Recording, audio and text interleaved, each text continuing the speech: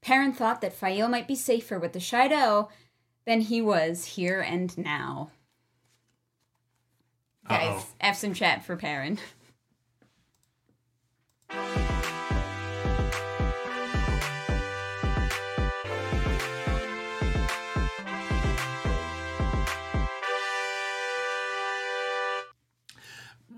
What's up, Internet? My name's Nerdy. And I'm Clarose. And this is the Nerdy, the Wordy, the Book Club. Let's go. Back on this Black Friday.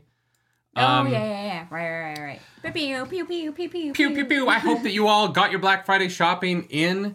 I hope that you did not... I hope that you did not in any way harm the staff at whatever local... mall, you trampled, you monsters. Monsters. We don't do that here in Canada. Monsters all blue. Blue, except Blue. Blue's not a monster. Blue gifting 10 memberships. Thank you so much. Blue, thank you so much for 10 gift. Oh my god. What?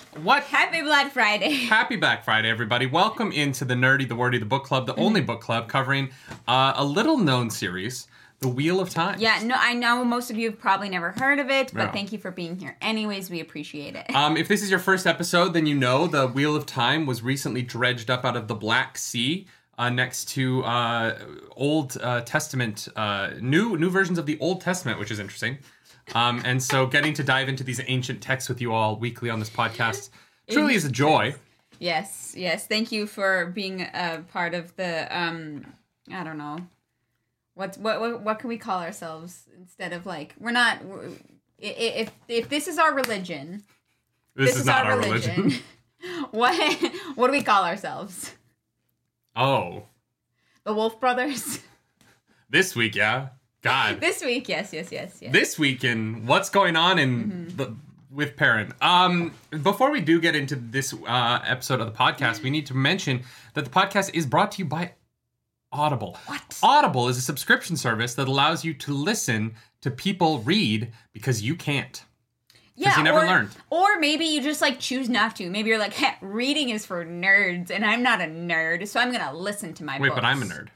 Well, you don't really listen to audiobooks that much. That's fair. So that is fair. Audible is an incredible service that has every book ever written read by somebody. And some books even have different... You can be like, do I want to listen to Eye of the World read by Kramer and Redding? Or do I want to listen to it read by Rosamund Pike? You get options on Audible. What? And if you go to audibletrial.com/nerdynightly, you get a free month of Audible, plus a free audiobook. You get a free book. And you don't have to do anything. Except sign up with our code. If you're in the States. If you're not in the States, our code doesn't actually do anything. So, yeah. Sorry about that. Sorry, sad. We found that out after we started all of this. But it's fine. But it's fine. You still... Here's the crazy thing. If you are not in the United States and you go to audibletrial.com/nerdynightly, you still get a free audiobook and a free month of Audible. We don't get anything for it. We just don't get the credit, but that's fun. And you know what? Audible's such a good service. I recommend you doing it anyway. Even if I don't get paid, I'm like, you know what? Get your free audiobook. Honestly, yeah. Audiobooks are pretty good. As a gift. It's Christmas. Merry Christmas. Santa came down the Macy's Thanksgiving Day parade yesterday, and now it's Christmas season. Fucking Americans in your parades. It is finally okay. I know that stores have been playing Christmas music for a month. It is finally okay to actually play it. You can't, as long as you don't start before Halloween. That's my rule. You can celebrate Christmas as much as you want, but give Halloween its day. You know what I mean? Give us cosplayers a reason to lazily put on a costume as opposed to cosplay it. Eric in the chat is saying that my oven gave up the spirit this week, the Christmas spirit, and so they bought a 5-top induction stove with 2 ovens. Oh, Eric, we have the same stove now. I think so. Our new place is a 5-top induction with 2 ovens. Yeah, we have 2 ovens. It's the weirdest thing. It's not that weird. But I will say, think about it, for roasting veggies, the preheat time on a 2-oven oven is wicked. Because we just use the small top one to roast veggies, right? And so it gets from 0 to 415 or 425, depending on what you like roasting your veggies at, in a minute and a half. It's so fast. Oh my God. Our old oven, I'd be like, okay, I'm going to start, I'm eating later. breakfast. Might as well turn the oven on now for dinner. Wait for that thing to heat up. You know what I don't need to wait to heat up, though? the spice between Berlaine, the worst, and Perrin. Yeah, Berlaine's official middle name is the worst. Berlaine is the worst. She's the first, and she's the worst. The reason I said F's in chat for Perrin is because if he doesn't die fighting, Fael will kill him. So... Yeah, probably. Yeah, this is going to be fun to see how I don't think it is. Out. All right. So if you're here, welcome to the first episode of Book 9. Last week we did we ended the chapters of Book 8. But this week would be a full book recap. But because we're going to be in LA next week and the week after, we're going to try and do one live book club next week. Hopefully that happens. Keep your fingers crossed we have the internet. Yeah. And then the following week, we're going to do a pre-taped full book recap for the last book. Yes. Yeah, because we still wanted to put stuff up while we were away, but, we can't always guarantee that we're going to have the ability to live stream. So the goal was to not take any weeks off in December because we've worked it out with our mods that we're pretty sure that we will be done all of Robert Jordan's writings between... 9, 10, 11, and New Spring by JordanCon. And so we will be... I think the plan for JordanCon right now is we're going to try and do a full Jordan recap. Yeah. And then we'll start Brandon Sanderson after JordanCon. Yeah. We'll start with whatever his Gathering Storm, I think is his first book. Is 13. Yeah, it's Gathering Storm. 12 is Gathering Storm. So that's the plan, is to kind of keep going and not have any breaks so that we can do like the full Jordan recap. No days off. No days off. That might be a little bit adjusted if we do not have internet next weekend, so we'll see. Yeah, we will keep you guys in the loop for sure. Keeney Theology, thank you for joining the Nargs. They were actually really bad abridged audiobooks made for the first 3 books. Oh no, they made an abridged version? Huh. That's interesting. I don't know. I want to hear the books we've read so far, the first 3 are not the ones I would abridge. Well, it just means it's easier for, like, younger readers, right? Like... I wouldn't abridge. Yeah, I would abridge this book. I want to hear that now. Rob Berry, thank you for that super chat. Of course. Thank you for doing book club this week. I was dreading the 2-week break. Love you guys. Well, we were always going to do it this week, but it was the next 2 weeks. But now the next 2 weeks we will have book club. Yeah. We're going to keep trying to give you Wheel of Time content every Friday. And then Carlac26, thank you for that super chat. Will we get a remastered wedding cake cooking video on the new stove? Do you want to remake our wedding cake in January? Honestly, our wedding cake was delicious. It was so good. So like... It was chocolate cinnamon? Yeah. Chocolate honey cinnamon. Chocolate honey cinnamon icing, yeah. Oh my god. That was delicious. Thank you to everyone who's been going back and watching the wedding video. That's been fun to see. Yeah. And everyone who goes back and watches the wedding. It's weird when that number goes up. Yeah. If you don't know what I'm talking about, our wedding is on YouTube. So if you wanted to watch us get married, the live stream, I cut it down so that I cut out some of it. Some of the long. But the main ceremony part, you can watch me cry, which isn't a new thing on the internet. Yeah. I cry a lot. Yeah, it's cute though. Yeah, so the full book recap for Path of Daggers will be Friday is that the 10th or the 9th? 9th, I believe. Kyle Franson says, wear a no spoilers please shirt to JordanCon. Oh. Honestly, yeah, we should make a no spoilers shirt of our own. I have an idea for JordanCon. Kyle, thank you for that super chat. Let me know what you think about this chat. We'll put up the same design. We'll put up 14 versions of the same design on our store because it's print to order, right? And so it'll be how many Wheel of Time books I've read. And then it'll list all of the books, and there'll be a box next to it, and then there'll be a check. And so you can buy a shirt that will have the number of Wheel of Time books you finished going into JordanCon. That's fun. And then maybe the back says no spoilers. Yeah. That might be fun. Yeah. Okay.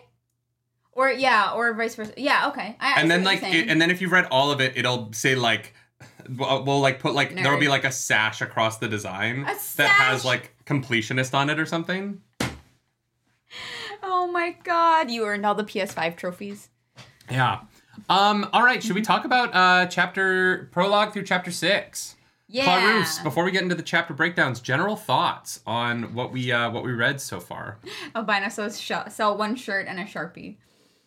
Oh, right, because if you just do a Sharpie, then you can take it off yourself and add to it. I know, but Sharpie kind of washes out. That way this would be... Does it? Kind of. I mean, you couldn't really get like a black shirt. But anyways, we'll figure that out. But that's fun. Ooh, Angela says put the book list on the back like tour dates of a concert. Okay. Okay, yeah. And then no spoilers, please, on the front. Yeah. We'll look into that. I like this idea. We can make this happen. I like this idea. We'll come up with something. Yeah, we're not getting face tattoos, monkey. As fun as that would be. All right, Winter's Heart. What do you think? They already said Winter's Heart in the prologue, so the book is over. Yeah, they get to the title real fast. Yeah. They like get right down to the heart of it. I hope that played. I actually don't know if that. I actually hate what you just said. I'm not even lying. Like that was. You're welcome. Guys, I think I need to quit the podcast. It's going to be a one-woman show from now on. Yeah, we've got through 6 full chapters of the book, which the prologue was half of that. Yeah.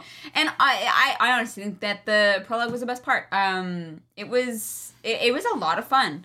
Yeah. There's a lot in the prologue that isn't prologue to me. Yeah, that felt just very main story. I think that... Here's how I think Robert Jordan wrote the books, okay? Mm-hmm. I think that he wrote all of the chapters in order, and then he just cut them up randomly into books. And all right, this one. The prologues were just whatever chapters were released before the book came out. No. Because the prologue was released as an ebook like 6 months before the book came out. Oh. And so I'm convinced that like Robert Jordan doesn't use prologues the way other people use prologues. They're just chapters. Yeah, they are. They were released first. Part of the story. Yeah. I'm not really sure what constitutes as prologue for Robert Jordan, but hey, whatever. I thoroughly enjoyed it. Mm-hmm. I do actually want to talk about. There's a little quote here in the beginning, and I wanted to ask you about it. Drop the quote. Okay. Drop it on me. The seals that hold back night shall weaken, and in the heart of winter shall winter's heart be born, amid the wailing of lamentations and the gnashing of teeth. For winter's heart shall ride a black horse, and the name of it is death. Moradin. I was wondering if you also thought that was Moradin. Oh yeah, because his name's Death. Yeah, okay. Oh, so Winter's Heart is Moradin. Is this the book where where like people start to find out about Moradin? I think so. Because it seems like Moradin has done a good job being a little sneaky boy. Slipping under the radar. Yeah, he is the sneaky link of the Dark One. You know what I mean? Yeah. Do you know what a sneaky link is? No. I love my wife. Should I know what that is? No, it's actually fine that you don't. Great. Yeah. Okay. I love that for me. A sneaky link is like the person you're cheating on your partner with. Oh, okay. Your sneaky link. Well, I hate that. Yeah, I don't know. I thought that this one, the quote, the beginning of this one was interesting, and I wondered if this book would be Moradin's like introduction to the main characters, because right now I don't believe that any of them know that he exists. Christian Rappers. Well, Avienda saw him actually, but she doesn't know it. Christian Rapper says, I don't remember seeing any of the Emmonsfield 5 in a prologue. Did you read this prologue? Because Rand is in it. Rand's in it, and Elaine's not the Emmonsfield 5, but she is in it. They do talk about Nynaeve. But like, there's a whole section where Rand is just doing what he would do in a normal chapter in another book. Yeah. Also, this book, the first 6 chapters of this book to me are the most like chapter 30 from the last book should have been in this book. I would have liked that, actually. That would have been a good start. It would have been a more interesting start, in my opinion. Let's get into it. Let's get through the prologue, and then we'll talk about chapter 1. Yeah. I was actually really happy with this. Why it is the prologue, genuinely, I'm not sure. But no, not prologue. Great. I think that chapter 30 from the last book would have been a more interesting chapter 1 in this I understand. book. Because more happens. Gotcha. You know what I mean? Whereas chapter 1 of this book becomes just them leaving.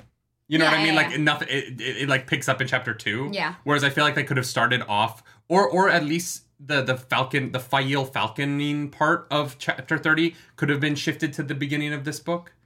Yeah, maybe. Like have Perrin find out at the end of the last book that the Aiel took Fael, but not know how or what happened. Oh, have him find out last book. The just have the cliffhanger at the end of last book be that Fael has been kidnapped and we don't know if she's dead or not. Right? And then have this book start with us finding out that she's been taken as Guy Shan. Yeah. I understand. Okay. Because I didn't really have any questions about her, I was like, okay, she's been kidnapped. We figured what happened, yeah. No, that's fair. I mean, I didn't hate... I didn't hate how this was laid out. But I didn't either. I just found chapter 1 to be kind of a, like... Other than the first page of chapter 1, chef's kiss, incredible. And then after that, I was like, they're walking through town. They're walking. They're walking through town. Were made for walking. That's just what they do. So we have the prologue, which is called Snow. Gonna walk because all over in case you didn't know, this book is called Winter's Heart. Yeah, so Jon Snow shows up. It's crazy. It's crazy. We have a Game of Thrones crossover. Yeah, I did not expect Kit Harington to come into my house and read the prologue to me. It was weird. It was great, honestly, like, huge bonus. Yeah, he was shirtless. I was like, dude, it's cold outside. He's like, I'm Jon Snow.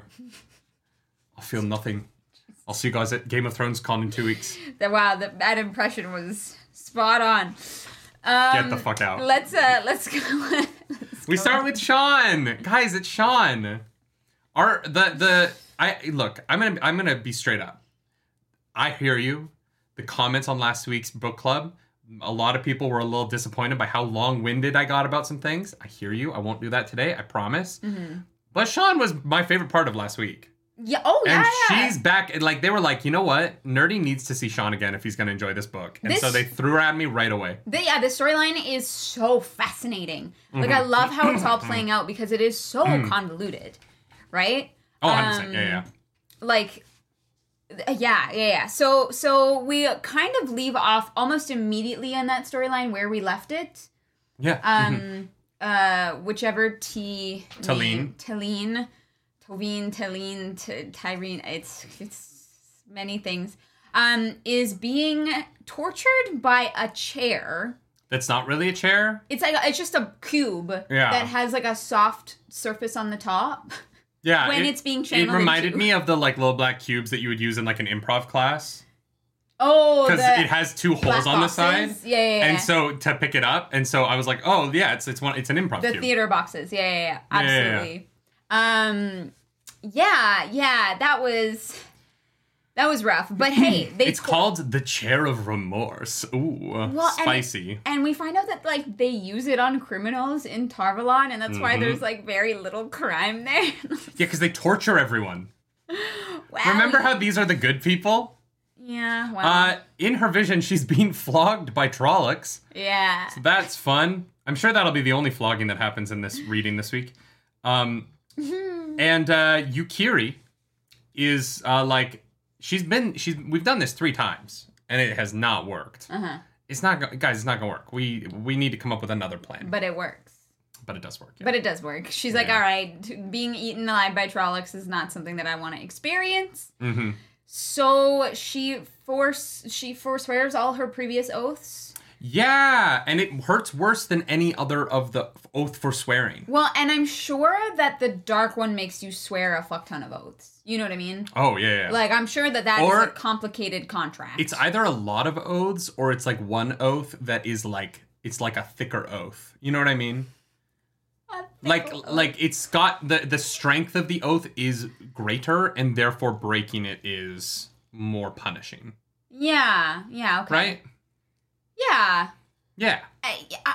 Yeah, we don't really know how it works, but it could be either of those things, and to be honest, I am not sure. Or maybe, like, the Dark One, like, specifically builds in a torture device if you forswear his oaths. Like, Yeah, but so she is like, yo, I am Black Aja, and they're like, oh, we're gonna tell Aleida, and she's like, well, don't, because Aleida also Black Aja. And they're like, what? Yeah, do you think that Aleida is actually Black Aja? Or do you think that Alviarin has convinced this woman that Aleida's Black Aja? No, we know Aleida's not Black Aja. We know that Alviarin is controlling her, which is why she thinks that Aleida's Black Aja, right? She doesn't realize that Alviarin is actually the person behind it all. But Alviarin's the one making all the decisions, right? They're like, 100%. We know everything weeks before it happens, so it has to be Aleida. You know, she's like, it has to be Aleida. So we know that she's not Black Aja, but the Black Aja are convinced that Aleida is one of them because of all the goings-on behind the scenes, right? Fair. I don't know. I feel like there's still room for there to be a bait and switch. No, because that Aleida is like Black Aja being run by a different group. No, but Aleida like has her visions for the good of the world that she sees, right? Not really for her own glory. Yeah, no, that's true, actually, yeah. I just hate her, and I wouldn't mind if she was evil. Yeah. Well, she is evil, but she's not... She's not evil, though.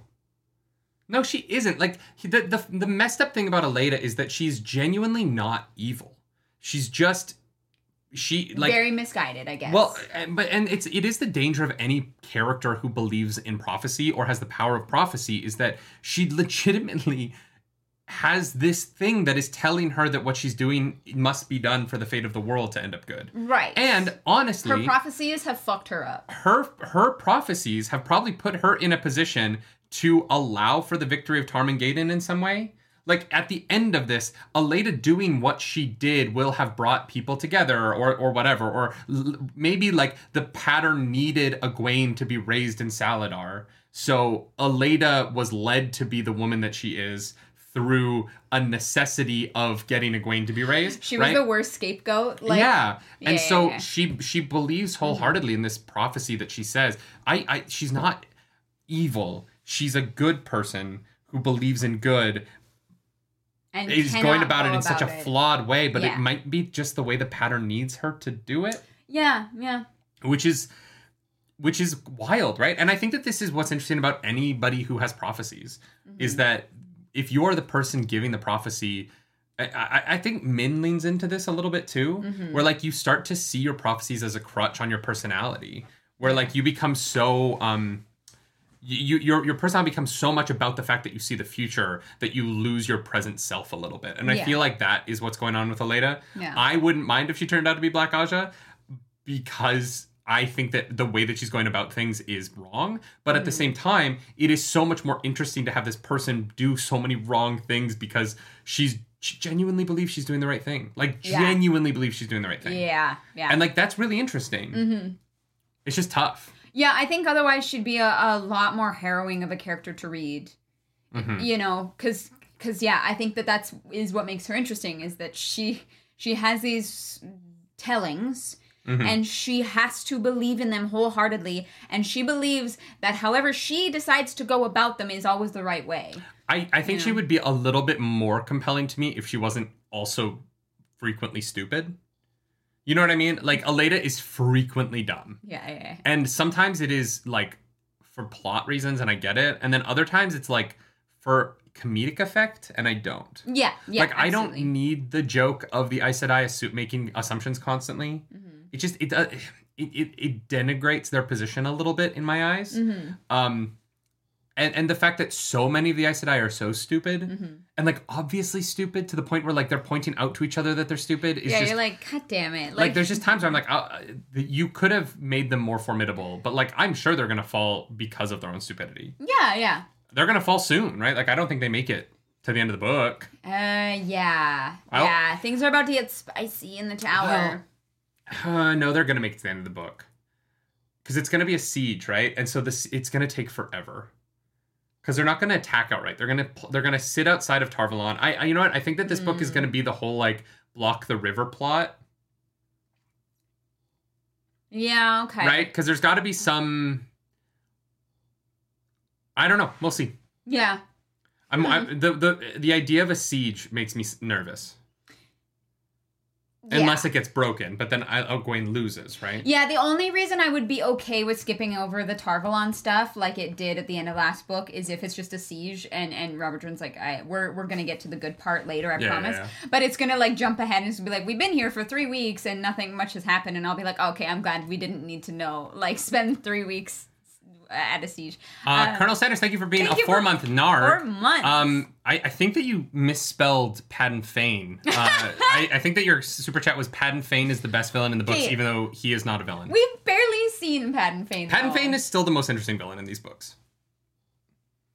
I will agree with that. In terms of he's barely in it though. Sure, but yeah, I have understood his motivations. He's legitimately scary. He has accomplished his goals frequently. Padden Fane is, in my opinion, the most interesting villain. For those of you listening to the podcast, Colonel Sanders said Aleida is the best villain in the books, even though she is not a villain. I'm just making jokes. Look, I think she's a great villain. I don't think she's a villain though. And that's what's fun about her. She's not a villain in her own eyes, but to the grand scheme of things, yeah. I mean, she's like, Gawain is annoying. Just kill him. Like, that's pretty bad. Yeah, no. I know, but I don't think she's like... In a world where the Dark One is the villain, Aleida isn't, right? And that's what's... If you only have one villain, then yes. Sure. She is an antagonist to our heroes, but she doesn't have an evil plan to take over the world, right? Like, she doesn't have, like, a... Yeah, you can be a villain without, like, a master plan, you know? Yeah. I don't know. The White Cloaks are all villains. But they're not, right? Yeah, they just go around, like, murdering people because it's convenient. No, it's more complicated than that, and that's why it's interesting. I guess that depends on what your definition of villainous is, but yeah, okay. She is an antagonist. Yeah. Yeah, okay. Yeah. That's fair. But here's why she's not a villain in my eyes. At the end of the Siege on Tarvalon, she could become one of the good team. I doubt that. The Tarvalon could end with her having a prophecy that says that she needs to give over to Egwene, and if she buys into it fully and gives over, then is she a villain at that point, right? If what has led her to this point is prophecy, is she a villain? Or is she being misled by the pattern into looking like a villain in our eyes? Yeah, maybe. Out of some sort of necessity for Egwene to reach the seat. I wonder if we'll find out. Not in this reading. Not in this reading for sure. Anyway, I just thought it was interesting. It's fascinating. Sean, all the Sean POVs to me are like some of the best parts of the book now, and this character is brand new. Agree. Like I don't feel like I really know much about this character, but seeing things through her eyes has been so cool. We won't get her again today, though. So say goodbye to Sean, because now we have to go talk to another character we're only going to get one POV from, Elaine. Elaine is chilling. Well, actually, we should mention that she does forswear her oaths and then swear to them. Yeah. Everyone in this process is going to do that. And so is Zira. No, Zira's going to bring Bernail. Well, they reveal that to the other sitters that they know that there's deserters in the tower that have come back to spread dissent. So that's all going to get very messy. But Elaine is in Caemlyn and it's cold. Yes. Yeah. This is this. Yeah. So Elaine has kicked out all of Rand's people out of Caemlyn and has replaced them in the defense of Caemlyn with mercenaries and hunters for the Horn. Oh, well, is going to. Do you think that this is a good idea? Or do you think that it would have been better to just keep Rand's people? No, because of how Caemlyn functions and because of what its people believe, if she had kept Rand's people around and accepted the throne from him, Diellen would have been able to step in and absolutely just like sweep her over. Like people would have rioted and it would have broken Caemlyn harder than the White Tower. Sure. Counterpoint. Your guards people are now mercenaries who will do anything for money, and hunters for the Horn who will leave. Yeah, which is what Brigitte says, right? Like, right. So is riots with guard people better, or is having people who will fight for you if your opponents show up with an army better? But they're not her people; they're Rand's people. Rand's people will fight for Elaine because Rand says that Elaine needs to ascend. I'm not saying it's I'm not saying it's a terrible choice. I'm just saying it's a terrible situation. If I personally, I would have been like, look, there are people who might come try and kill me with armies from Andor, not even enemies, right? Just like other people who want the throne. Maybe I'll keep the people here who will fight for me and not replace them with people who can be bought. When I have no money. Like, she's like, I hope my estates start paying me because I'm fucked. No, she's like, I have enough money in the coffers for a while. I just need the estates to start paying me. She's okay money-wise for the moment. That doesn't matter. Whether or not Elaine made the right choice, I honestly don't know because both choices have terrible consequences. And it really depends on how fast she can unite Caemlyn and the other noble houses with her. That will depend on whether or not it was the right decision. Because, the mercenaries and hunters for the Horn and whoever's left over will be fine for a while. But accepting the throne from Rand in the eyes of the people will always and forever for the rest of her reign have detriment, like be like a slander on her name, and she knows that. And so I think that she sees a situation and she's just picking one of two bad choices, and she doesn't really have any others. So it's tough, right? Because everyone in the room is making great points. But counterpoint. What if her and Rand just like got married and solved this problem? Well, they are going to get married, but I know, but I'm saying like if they had just sped that up, if Elaine just like messaged him and was like, hey, we need to get married for political reasons. We'll deal with love later. But you're not understanding, because right now people see that Rand has taken Caemlyn and has said he's going to give it to Elaine. Them marrying does not solve that. They will eventually get married, but Elaine needs to take the throne herself, without anything to do with Rand, if she wants the people to follow and respect her. And Andor needs to be like an integral part of the armies that go to Tarmangaden. And she says, right? I don't see why Andor needs to be a part of the fight in Tarmangaden. They need everyone they can get against They don't have anyone. One. Like but here's the thing, like Andor is not some like great nation anymore. Ravin kind of crippled the crap out of them, and most of their best warriors have fled. The best Andoran knights are currently in Murundi about to siege Tarvalon. Sure, but like there are people who are faithful to their home and their country who will come back and serve Elaine, and she needs a people who are united under her and not dissenting because they believe that she's there under like false pretenses in a way. Like her main concern, and I totally understand why, is showing strength and knowing that the people are following her and her rule and not upset with her because she took the throne from Rand, right? I hope that works out for her. I do not think that it is. There's going to be problems. I am not arguing with you on that at all. That like either choice is going to have terrible consequences. Yeah. It's just one of those things where you pick one. You have to do one or the other, and both would suck. Simon Toulouse, I think about people are saying this. Andor is one of the biggest Randland nations and one of the most stable ones. I mean, it's not right now though, right? Like, and that kind of is the problem, is that Andor has fallen into banditry, and Ravin definitely fucks stuff up. But not even Ravin, right? Like, even Rand says that, like, his influence in Caemlyn his influence barely extends past Caemlyn and Andor, and that it's kind of wild, wild west out there. Yeah. And so, like, yeah, maybe Elaine is the one to patch that together. My, like, concern with this is that we're going to get, Elaine trying to patch Caemlyn together will be, like, multiple books of story. Yeah. And I know that we have like 5 more books, but I'm kind of 5 more books.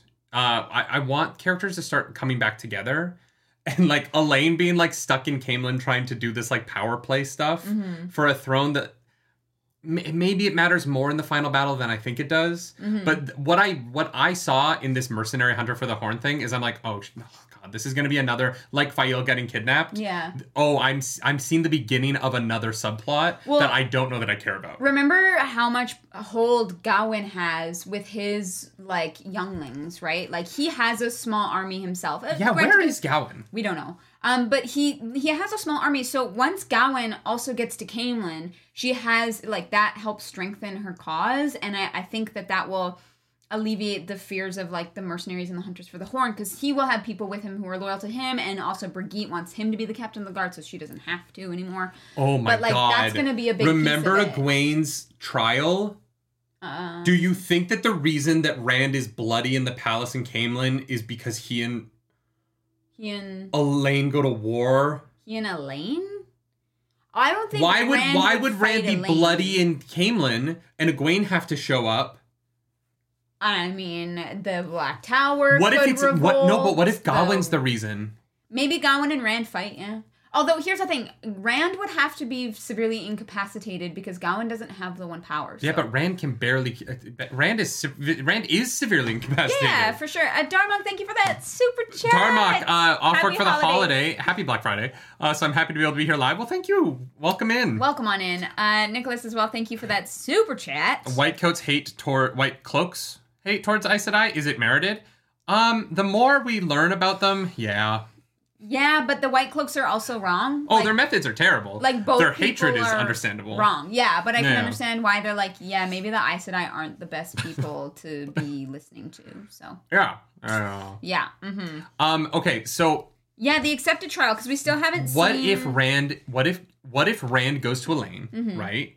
Upset because of her taking down his banners, her kicking his people out of Caemlyn. He's trying to give her the throne. And they're not fighting, like they're not at war, but they're yelling at each other. They have like a strong word with one another, something that Fael would get very turned on by, but Elaine is very upset about. And Gawain walks in on this, pulls his sword on Rand. Rand goes to channel, vomits all over the floor, and Gawain gets him in that moment. Well, the thing is, Rand is buried under a pile of rubble, right? So the one power has to be used somehow. Like Caemlyn has to be... That could be Rand in the moment after he, Gawain runs away with Elaine. Maybe. Elaine looks at him with hatred in her eyes. He loses it and collapses the tower on himself. Here's the thing. We know that Rand is going off to cure the taint. Do you think that he achieves that before he comes back to Caemlyn? Because that makes a big difference as to what happens in that moment, right? And so I don't know. I don't know if Rand is going to risk going back before he cures the taint, because he is in a bad spot right now. He's having some problems. Interesting. Yeah. I think that's like kind of the pivotal We point. haven't seen Gawain since 2 books ago. The second chapter in the book after Dumai's Wells, right? What book was Dumai's Wells in? 6. Was there an epilogue after Dumai's Wells? Yeah, there was. 6? Yeah. We haven't seen Gawain since that epilogue when he comes across the Aes Sedai. I don't believe so, yeah. Weird. Yeah, right? That was so long ago. And here's the thing, I think Gawain's going to be incredibly important, but we just don't know where he is. If he never comes back. We just we hear about the younglings a couple of times, but never hear about Gawain. No, he rides into Tarmangaden, right at the end. He gets there and they're oh shit, sorry, I'm here. I lost track of time. The devil. No, we beat the devil. Where were you, Gawain? Where have you been? And he's like, I went to Miami. I had some Mai Tais. Miami. Oh my god. All right, we need to keep going because we're just talking about this, but very interesting stuff. But all cool stuff that is going to be important at some point. So we have an interruption by the sea folk, who I hope become useful, more interesting. Their culture is interesting, but right now, they're just looking for Aes Sedai teachers. They're really just complaining a lot. I find the sea folk to be a bit they're we're holding up our end of the bargain, and I'm like, what was your end of the bargain then? Because y'all have done nothing. Well, their end of the bargain was using the Bowl of Winds and that whole aspect of it. But it is unrealistic of them to be like, hey, you promised us 20 teachers. I know there's only 6 Aes Sedai here, but we want those 20 teachers. And I was like, okay, you have one full-time teacher. Poor Meryl. Oh my god. Yeah. She's like a shell of a person right now. But I don't really know what they expect from her. Very clearly there's a lot of shit going on, and they're like, no, this is the most their ships are also under attack right now. Their people, they're literally we need more teachers. And I'm like, why are you here? Go home. Go take care of your people. Yeah. I'm slightly disappointed in them for not taking care of their people more. Well, I don't know how, right? Elaine said they couldn't go back, right? Because Ebudar was taken, so they're dead. But I'm like, that wouldn't keep me from my people. You would just go off to die for no reason? No, I wouldn't try and travel onto the ship, which is what Elaine said they couldn't do. But at this point, I would be like, I'm trying to figure out what they want and what their purpose is. And for me right now, they're like, we want to learn about the one power. And I'm like, look, there are really important things going on for our characters, for the rest of your people. And you're coming in here with a hot head of steam about something. It's a subplot that I'm like, what does this lead to? Well, I think the hot head of steam is because they know that their people are dead and they can't do anything about it, right? They cannot risk traveling to Ebudar and having the Sanshin learn how to travel. Sure, but then we also have the sea folk in the Rand part of the story that are also not doing anything. like functionally not. They're sitting there waiting for Rand to tell them what to do, I guess. Well, yeah, because they promised Rand the ship, so they just need to wait till he says that they are needed. This sea folk thing has been going on for books, like literally like 4 books of this, and I'm just like, what is this? Why am I being given a million names? Why am I being told about all the ranks? Mm-hmm. Like, what purpose in the plot of these novels do these characters fit? I think it's just building up to a moment when they like are necessary and crucial in the moment, right? I really hope so. Because when they come in and they're like talking about stuff, right now, I glaze over a little bit. And I'm like, the sea folk have been doing the same thing for too long in this story to not have like either been given a point of view chapter where we can actually learn about them instead of just getting the same. View, yeah. Here's what it is for me. Mm-hmm. We keep getting Outlander or Wetlander point of view of these characters that all have the same perspective of them. Mm-hmm. We keep hearing this character was shocked about the fact that they had rings in their noses. They're so weird. And this character was shocked about the fact that they had rings in their noses. And this character, and like it is, I think it's the repetition of that, without them having a function in the plot, that isn't interesting to me anymore. Because they show up. Everyone reacts, oh my god, sea folk with the rings in their ears and their nose. And then the sea folk make demands and are really pushy, and then they leave. And it's a cyclical thing that I'm like, I know where this is going. Because these characters, other than the Bowl of Winds, which was really interesting, these characters don't functionally add anything to the plot right now. And they will in the future, which is why this is important. For sure, because Rand is going to call on them. But, oh god, I would love a point of view so that I could just care. I just don't care. They show up and I don't give a shit. I think that the most interesting part of the sea folk stuff was when Elaine was on their ship making friends with the Windfinder, right? The Windfinder. Oh no, they were interesting when they were introduced. 100%. But we're 2 or 3 books past Nynaeve getting married, and they're like, God, those sea folk customs are weird. But and we haven't learned. I know. We never find out what they are, guys. I want to know what happened. And that's the thing. We keep getting told how weird they are, and they don't seem that weird. They talk like Aes Sedai. They're demanding like the wise ones, and they don't do anything. Yeah. And so I'm just, I want to care. I really want to care because I think that the concept, you know what it is like? It's like the Talakanil and the Black Panther of Wakanda Forever. Oh, where you're like... This is not a spoiler for the movie, but where they're shown to be really cool, and, we get to learn so much about Namor, and I wanted to care about the rest of them. The people, And, Rhaenyra is a cool character. Yeah. I don't care about the sea folk at all. Yeah. I just don't. And I wish that I did. I wish I'd been given something to, really latch onto with them, because they show up and I'm like... Yeah. Yeah, no, that's fair. Yeah. I'm sure we will get there, but it's probably not in this book. Their desires just also don't seem to have anything to do with Tarmangaden. They're they think they have their own prophecies that we just don't know a ton about yet, except that Rand is the Coromor. Yeah. Or they think he's the Coromor. It'd be interesting if he wasn't. Yeah. But so they barge in. They want some teachers, and Elena's like, okay, well, maybe one of these 2 Aes Sedai can grant you a couple hours a day to teach you. And then Mazrim Taim barges in. Everybody barges in. Everybody barges in. Which is hilarious because Dyelin is like, is everybody going to show up here? And I was like, that's what I feel like. When she had that line, I thought Rand was going to show up. I thought that they were setting me up for Rand to walk into this room as well and see everyone there and be like, what is happening? Yeah. But that doesn't happen. This was a almost sitcom-y moment where I was like, I see what's happening here.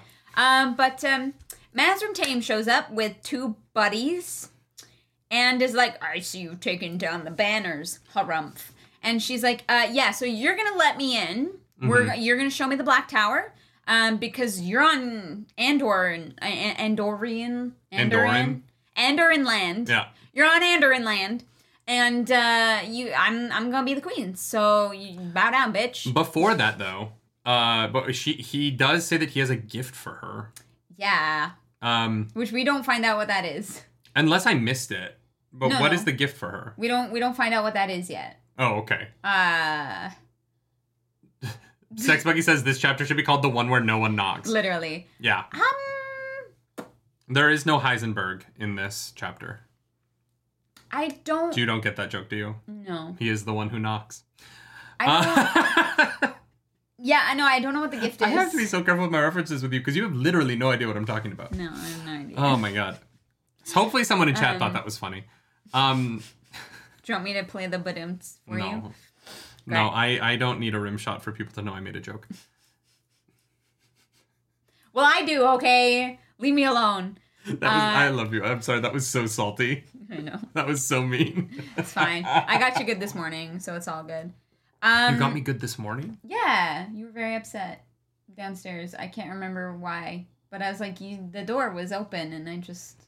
Oh my god, yeah. I don't even remember what I said, but... I don't remember either. Oh, because you were not paying attention to me. They're like, they literally have no idea what we're talking about now. What were we talking about?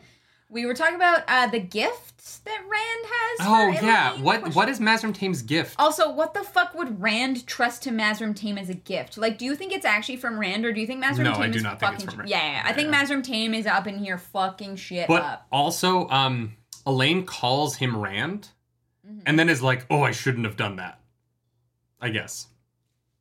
I didn't understand that part either. It's about formalities, right? She doesn't want people to know... her feelings towards Rand and that relationship. It also... Yeah, because she's subtle about it. Well, in front of other people, she has to maintain appearances. Well, she didn't, so way to go, Elaine. I guess. So we find out that the Black Tower is 4 square miles. I'm assuming square miles, because it just says 4 miles walled off within Randland, and within Andor, and I was like... Probably 4 square. I don't think they just put a fence up for 4 miles. No. It's probably 4 square miles. And that they're not... Mazrim Taim was like, well, I don't have to let you in. And she's like, yeah, you do. Because we will stop food from coming in. And he's like, well, we can travel, so we can get food in. And she's like, yeah, but it's going to be a waste of your time, so... Yeah. So she agrees to allow controlled visits. And she agrees to controlled visits because he's like, we wouldn't want any accidents. And she's like, yeah, that's a good point. I mean, that's kind of sus, but okay. And then before they can fully finish this conversation, Nadir shows up. And they get interrupted again because it's time. It is time. And this is Jesus Christ. Yeah. This is where I was like, this shouldn't be the prologue. This is a chapter of this book. Oh, I know. I was like, this is so important. I don't know what's prologue, but all right. And so because this is Robert Jordan, Elaine has to take off all of her clothes in front of everybody. Yeah. Because he can't help himself. Yeah. And apparently neither can Mazrim Taim. Yeah, so everyone turns around. Taim does the good guy thing where he gets the other guys to turn around, but then apparently he was having a little sneaky peek. Yeah. Which is very creepy, considering Elaine is like a child. Well, yeah. Threk, thank you for 10 months. Welcome back to the nerd table. Welcome back. And so, so they cover her up, which they wouldn't have normally done, but they were like, that Mazrim Taim was being a creeper. Well, no, they were like, it's cold. Oh, you mean like stand around her? Yeah. Oh, okay, sorry. I thought you meant like no, in the book, they say, like, normally we wouldn't cover your nakedness, but that man was peeking at you. Oh, I thought it was because it was cold. I mean, they say in the book that it's because of the peeking, but... Oh, okay. No, I thought they were like, it's chilly. It's like, all right, sure. But no. Yeah, all right. Yeah, no, am I crazy? That's in the book. No, I'm not sure. I didn't, take too much stock into it, so it might have been that. Chad will let us know in, 30 seconds when they catch up to us. Yeah. So we go to the ceremony of the First Sisters. Mm-hmm. And so they all hang out naked in a room together.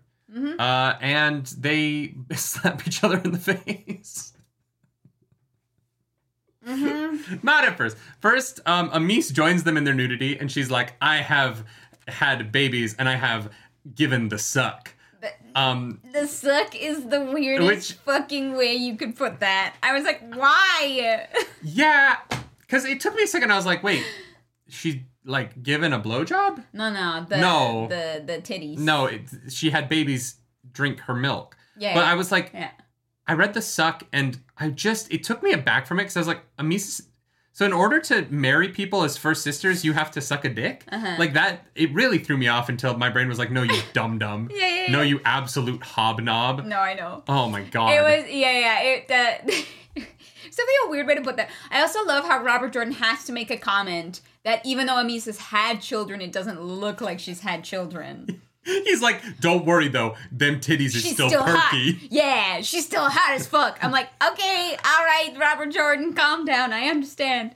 That was, I don't know why that was there. But yeah, she offers herself to give birth to Elaine and Avienda. Which I thought was, this is such a cool ceremony. Like the idea that that someone has to feel the pain for them. Mm-hmm. And that like Amis is such a baller in this moment where she's like, yeah, childbirth, no big deal. Yeah, whatever. And if you want to read some pretty graphic naked women cuddling, you get it in this sequence. There's a lot of like, and then they laid their heads gently on her breasts, her barren breasts, and I was like, am I reading literotica? Like, have we gone full smut? This is the closest we've gone, I think. Yeah.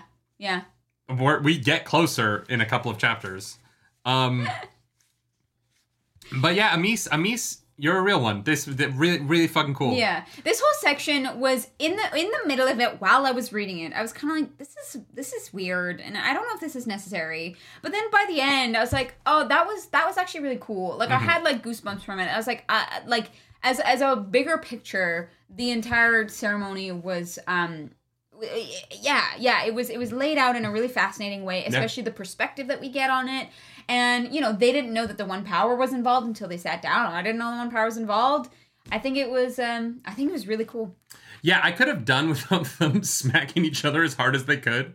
Because realistically, Avienda knocks Elaine the fuck out. Oh, yeah. Elaine doesn't fight. Elaine has never been in a fight before. And Avienda's like stronger than a professional boxer. And here's a problem as well. Elaine doesn't really know how to hit people without breaking their jaw. Or without breaking her hand. Well, yeah. You know what I mean? That. When they were like, you guys are going to hit each other as hard as you can. I was like, what are you talking about? All right. Avienda could crush any woman in the MMA. You know what I mean? Avienda could walk into the UFC and probably take on like Ronda Rousey and another MMA fighter at the same time. And Elaine has never fought I don't think Elaine has ever gardened. Like Elaine her hands are so uncalloused that she probably smacks Avienda and it feels like getting tickled by a pillow. And Avienda, meanwhile, is built like a brick shithouse, can run 200 leagues at a sprint. Yeah. This is the most unfair fight in the history of the world. I know. And you know what? Elaine fucking takes it like a champ. Elaine takes it and gives it back. And I was like, girl, I don't know where you learned that, but I'm happy for you. Robert Parris says that everyone's like, it's an open-handed slap to the cheek. You can still like dislocate somebody's jaw. Google slap competitions. Seriously, just go look it up. They brutalize each other. I'm just imagining How I Met Your Mother. Oh, Slapsgiving. Guys, how fitting is that this is Slapsgiving? I don't think you understand how hard someone's slapping you as hard as they can. Not like a quick one out of anger, right? Not like I'm talking about you don't understand. Like someone who is as strong as Avienda versus someone as weak as Elaine, it's not fair. Apparently Elaine works out because Avienda hits the floor. I was like, really? Yeah. But so they fight one another and then they're like, well, remember when you're mad at her that you already hit her. I was like, okay, sure. Joby-Wan Kenobi says she washed a lot of pots in the tower. Yeah, maybe. Those calluses built up. Malindio agrees. You can def knock out a dude with slap. Look. Well, and that's that. Having slapped someone across the face hard enough that in a rehearsal, in a way that we almost came to blows over it, you can do damage. Also, you can box someo's ear if you hit their and ear, take their hearing out forever. And that was the only part about it where I was like, this makes me a little bit anxious because you can actually do damage with the slap if you hit the ear, if you hit the jaw in the wrong way. Like I would have loved if someone had shown up earlier to teach Elaine how to slap.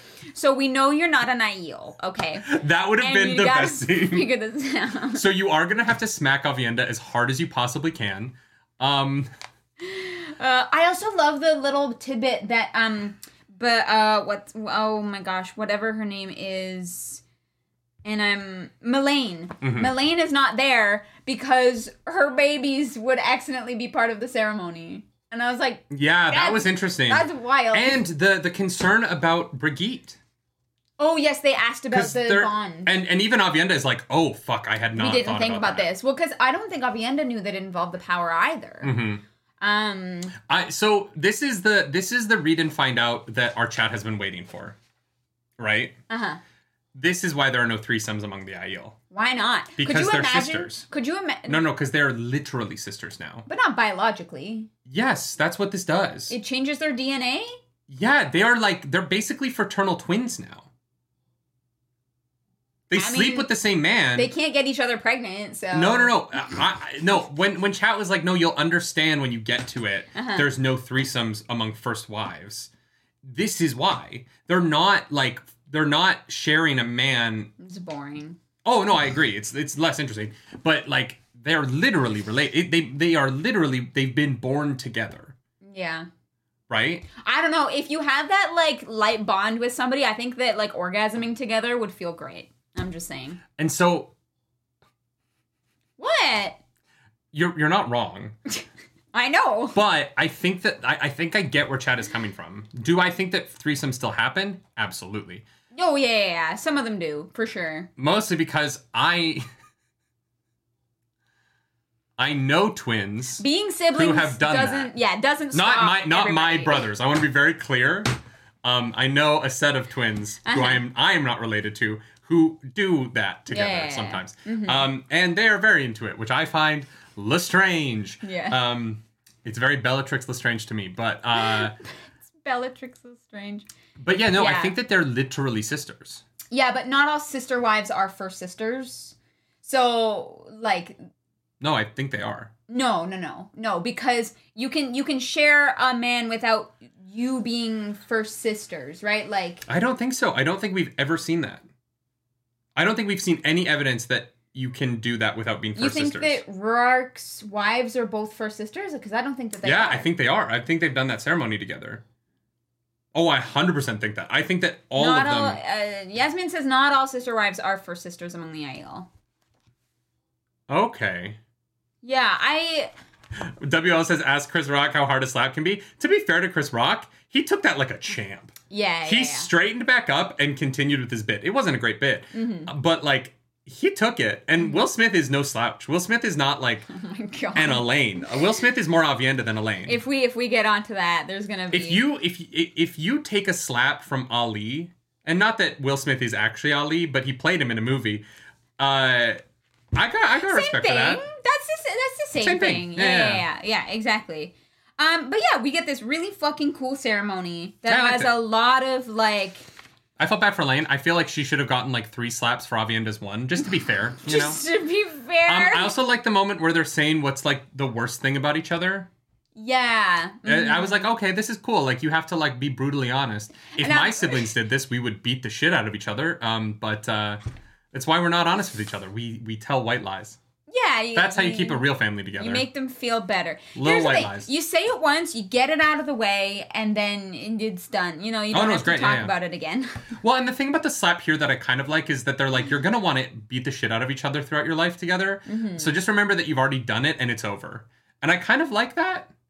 Like, I wouldn't do that in, like, a marriage, because I think it would be very weird to be like, okay, now hit each other. But, like, if I saw a wedding where that was a part of their ceremony, I think I would understand, even if I would disagree with it on this health level. Absolutely, like, an understandable ceremony. I get everything in it has its purpose, which is what I like. How did you feel about the jealousy part where Elaine is like, Avienda got fucked and I didn't? And then Avienda's like, Rand loves Elaine and not me. And I was like, oh, wow, okay, you guys are going to have some baggage to work through. Good luck. Good luck with that. We still have 2 point of views in the Yeah. So let's... I think that's... Oh, and the gobbling sweets. Guys, I am Elaine. I should have been cast in the show as Elaine. Yeah, you really should have. This is a travesty. But you would be better than Sierra Lynch. I'm just going to say it now. And I'm not biased because I'm your husband. No, not biased at all. And not because I want that money. Yeah, no. And, it's not that we need money right now with us. We got stuff going on, guys. And don't worry about it. Don't want to talk about it yet, but, we don't know what to do. It's going to be complicated. Yeah. We're fucked. No, we're fine. Well, we'll be fine. Toveen is, dreaming about strangling Eleda. As she should. Yeah. This was fascinating. Mm-hmm. It definitely leaned into the worst of what we were dreading about this storyline. It definitely did. Iljwama says, who had over an hour for the prologue? We're mostly going to talk about the prologue, because once we get into the 6 chapters, there's not a lot to talk about. Yeah. The prologue is where all the heavy lifting is. All of the most interesting parts of the reading this week are the prologue. The prologue is fantastic. Then the next 6 chapters are like, dum dum dum dum dum dum dum dum dum dum dum. I'm not pregnant. I want to be very clear on that. That is not. No. What is no? No. Clarice is 1,000% not pregnant. Never will be pregnant. Don't worry about that. Yeah. Don't worry, guys. My boobies are gonna stay like a Mises. Says, is Nerdy drinking out of camera lens? Yeah, I am. This is not a real camera lens. It's a mug. Cup that looks like a camera lens. Yeah, this was a gift from my mom when I first started to get into photography. She bought me this as a gift. As it's a great mug. And so to my mom, thank you. Yeah. This was Christmas a few years ago. Guys, everyone wave and say hi to Trish in case she watches this. She usually watches the beginning, but she never makes it. She won't be an hour in. I was like, she might make it an hour in. My mom likes to watch the first 6 minutes and then she be gets working. I gave it a I watched 6 minutes, I'm done. Yeah. Yeah. Oh, so Toveen has every reason to be upset because she is now bonded to Logain, and all of the women there are bonded. There's just a lot of bonded women. A lot of people commented on it last week and were like, what were they supposed to do? And I kind of felt like we laid that out. Not bond them. Do you think that Mazrim Taim is on Rand's side? No. I know, right? No, the there's subtle... There's too many secrets. Yeah, there's too many secrets. The subtle undermining of things. Right? There is stuff that Rand... Well, first of all, the reason Taim is is because he put 3 people on the traitor's tree that are Rand's people. He put Flynn, Narishma, and what's-his-face. He listed their names as traitors when they are not. Yeah. Knowing that Rand's never going to show up to know. Hopwell. Yeah, Narishma, Flynn, and Hopwell as traitors. And people are like, wow, that's so many traitors. And so Taim's very bad. Taim, bad boy. I'm like, I don't know how I feel about it right now. Mm-hmm. Because I don't know what Rand does about the Black Tower if they're not on his side. They seem too powerful. And so now it seems like that... And they're already divided into factions, right? Taim's got his people, Logain's got his people, and there's a bunch of other Ashman who also have their people. And it's Deus Daemar all over again. Do you think Logain is on Rand's side? Not at the moment. I think he's on his side, and I think he'll throw his lot wherever suits him best. Yeah. I predicted long ago that Logain was going to come to the Black Tower, oust Mazrim Taim, and be the hero of the Black Tower. Yes, which is the whole prediction of the crown, the glory. I think I'm right. I think Mazrim Taim is going to be the new Forsaken. Mm-hmm. Does that make sense? Mm-hmm. I don't think that he'll be because I don't think that no, he's not gonna be Forsaken. Mm-hmm. He's gonna be, what are they called? What were they called in the last war? They have companions? No. The Aes Sedai that worked for the Dark One in the last war had a name. They were called oh my god, it's only been mentioned a couple of times, right? I don't remember. They were called the Shadow Riders or something like that. Dreadlords. Mazrim Taim will be the new Dreadlord. Mm-hmm. Yeah, right? That makes sense. And then Logain is... So I think that, Logain versus Mazrim Taim is going to lead to, the Dreadlord faction of the Black Tower, and then the Logain faction who become the, Rand faction. Mm. I feel like Logain, weirdly, is the goodest of them. Because he wasn't raised by Tame. Whereas everyone else there has like a allegiance to Tame that I think is really dangerous. Here's the thing. Because of this section, Logain will never be redeemable in my eyes. And... Oh, because of the bonding? Because of the rape. Yeah. Because here's the thing. You know, the Aes Sedai says, oh yeah, no, I'm totally doing this of my own volition. But like, we don't actually know that. Because we know that the Aes Sedai can compel their warders without them realizing it.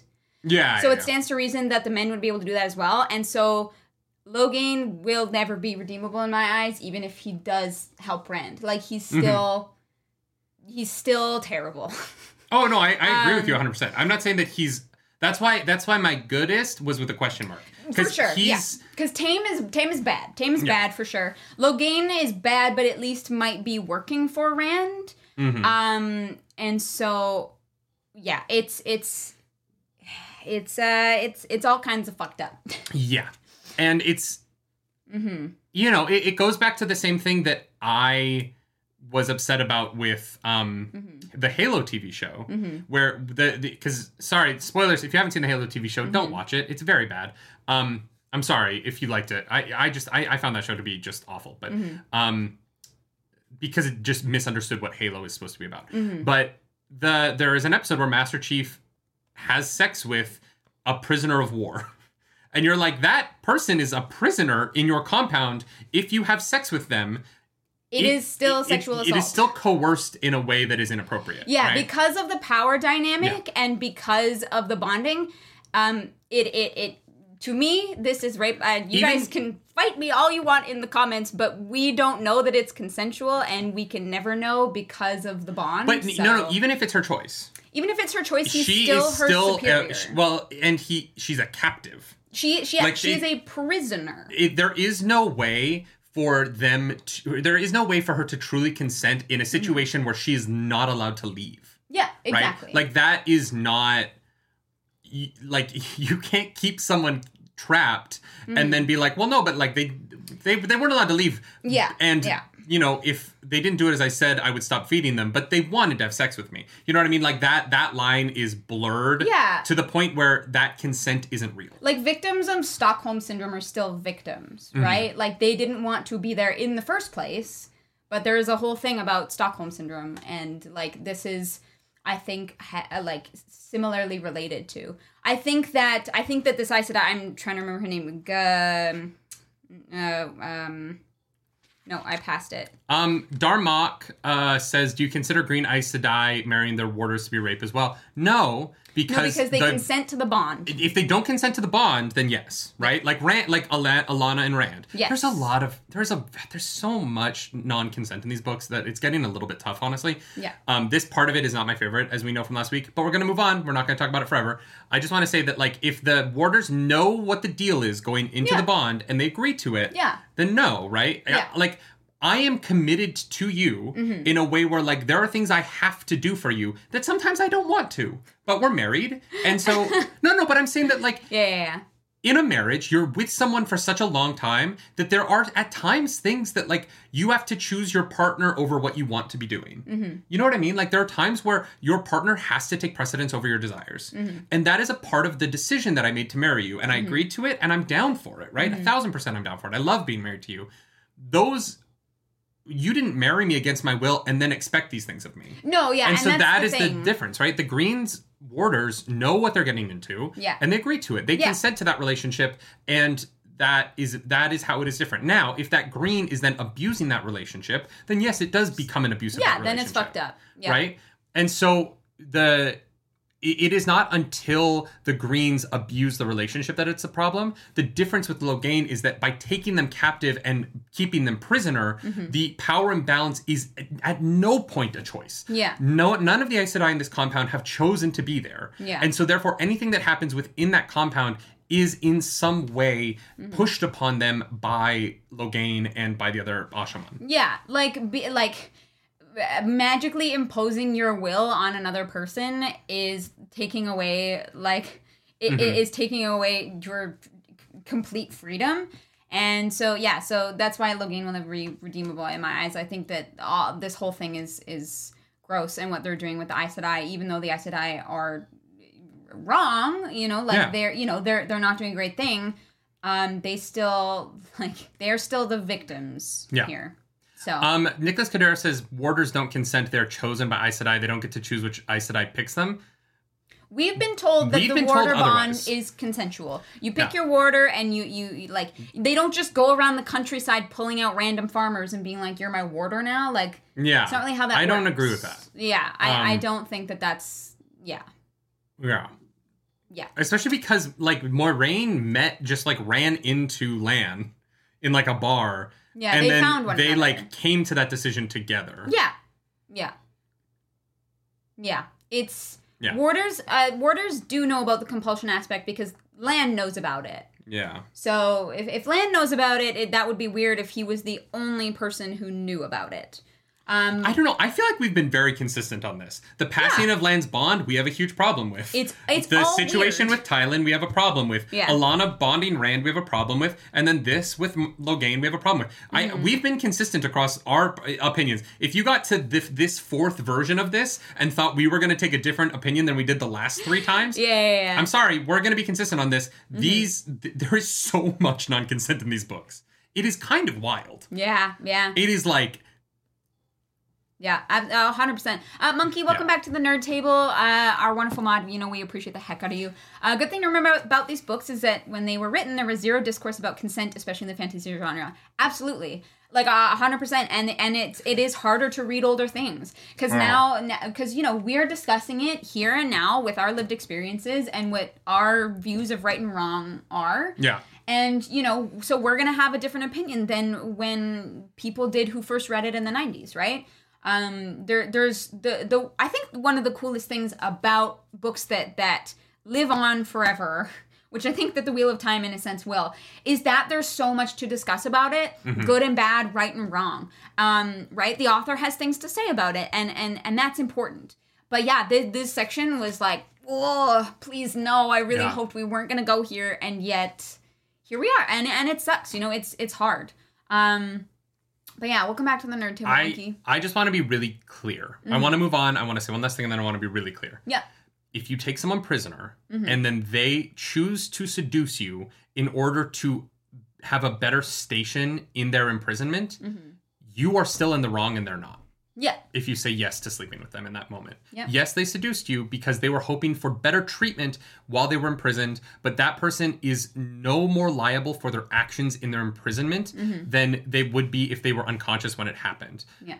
The only way in which consent exists is when both parties have no power over one another, and that and that there's nothing to gain by it, right? Yeah. And this is not a healthy dynamic, and I think that it's an important conversation to have. And yes, Robert Jordan was not having this conversation clearly, but also, we can't do this show in 2022 without acknowledging talking about it. Absolutely, 100%. We can't glaze over that. It's a really important thing to talk about, and the more that we talk about it, the more that we all become better people and grow and learn from this. And I agree with Bazemian, I'm sorry if I'm saying that wrong, but I don't think, Robert Jordan is portraying it as a good thing by any means. I think that I don't think it's being portrayed as good. It's just, it's an uncomfortable thing. It's an uncomfortable thing that is meant to bring up discussion. Because Tovann is uncomfortable with it. Gabrelle is saying that she is comfortable with it, but Tovann isn't. What the fuck? And I think Tovann is the audience POV here, and Tavann's point of view on it is correct. Yeah. Right? Yeah. So, I don't even think Robert Jordan is approaching it with the wrong point of view. Because even with the Thailand situation, Matt is very upset. I think that Robert Jordan's point of view makes sense. I just think that he put a lot of it in these books. And it's just starting to happen a lot. Baka Karn, thank you for that super chat. Can boys that know little to nothing about the one power give informed consent to be bonded? If sex occurs after being bonded, is it consensual? That's a tough thing now. That is a question that we would have to read about those relationships to have a point of view on. But a hypothetical boy in a hypothetical warder bond that we don't understand the dynamics of, I can't comment on because that's you can what if anything, right? Right now the information that we have is that warders know about the compelling. Lan knows about it. And so our perspective on this is that the warders know what they are getting into and that they consent to it, and that bonding someone against their consent is considered a very, very, very terrible thing to do in the tower, which is one thing that the tower does right. And so that's that's kind of the only perspective that we have on this like hypothetical situation, right? And look, I think that it's an appropriate conversation to have if you have details about that relationship. And here's the thing: if the warders are being bonded without being given the full details of what it means to be bonded, I find that horribly inappropriate. Yeah, then that is also a problem that we will discuss if that comes up. Like, I think that if you bond someone without fully giving them the information, that is as bad as what Alana did to Rand. Exactly. And like, I'm glad that Alana hasn't been in these books and that she's always far away, because I don't want to talk about her. What she did is gross. And every time she shows up, it's just, oh yeah, it's the lady who did the really gross thing to the young man. This 60-year-old woman did this awful thing to a 19-year-old. Yeah. Like, if you really think about it, Alana fucking sucks, right? Yeah. And so it's better that she's not around because I don't want to talk about it. But no, I agree with you 100%. If the people...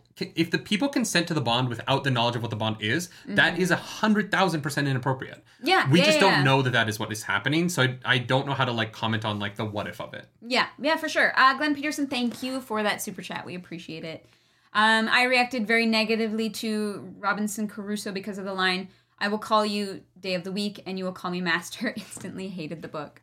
I've never read Robinson Crusoe, so I don't know. I haven't either. What you're referencing, but I understand it. But that's fair. You know, that is very off-putting. And sometimes you just want to read some fantasy and not get into it. But these books are not light like that. And so these are the discussions that, you know, we have to have here. And I hope you guys are along for the ride. I think we've said all we need to say about that. Let's move on to Rand. Section. Unless, is there any information in that section? Because we do see Tovine see Elaine come by, which is kind of cool. Yeah, but nothing, like, she's there with Brigitte, like, nothing really happens. Yeah, we don't learn a ton other than, you know, the Ashmand are divided amongst themselves in such a way, so... yeah. Oh, Relaine, thank you for your discussion on this. Thank you for your super chat. Relaine, thank you. And look, I know we went on and on about it last week, and so we're trying to move on, but it's important to keep having these conversations because it's in the books, and I want to discuss these books from a 2022 perspective and be honest about our feelings. Yeah. 1,000%. We were just here to be honest with you guys. All right. Rand's point of view. Rand is meeting with the brain in Kyrian, but not where you think. He's in Herod Fell's old place because I was about to call her Mindy. Because Mindy Kaling likes books. Mindy Kaling is here trying to get more books to read because she's a voracious reader. Someone should give her the Wheel of Time. It would really help Rand if he could see what was coming. Yeah. If Min could read the Wheel of Time in the Wheel of Time, they would win automatically. So Rand tells Dobrain, because Dobrain is like, Alil and the Seafolk official are missing. And Rand is like, oh yeah, Cadsuane probably has them. Why is Cadsuane kidnapping people? I don't know. I was very confused. Like, why is Cadsuane holding people against their will? I don't know. Maybe they're plotting together. I don't know. Here's the thing. If Cadsuane knows that Ailil is against Rand and she has kidnapped Ailil to maybe sway her in support of Rand, that's the only reason that I can think of. But I don't know. 100%. 100%. Cadsuane is kidnapping people. And you know what? Cadsuane isn't in this week, so we don't know why. Cadsuane was also with the rebels. Look, I get that people like Cadsuane, but like, I need some explanations about why Cadsuane seems to be cavorting with Rand's enemies pretty frequently. I need an explanation about this because I'm getting to the point where like, I trust her as much as I trust Mazrim Taim at this point. Yeah. She was at that rebel camp doing we don't know what.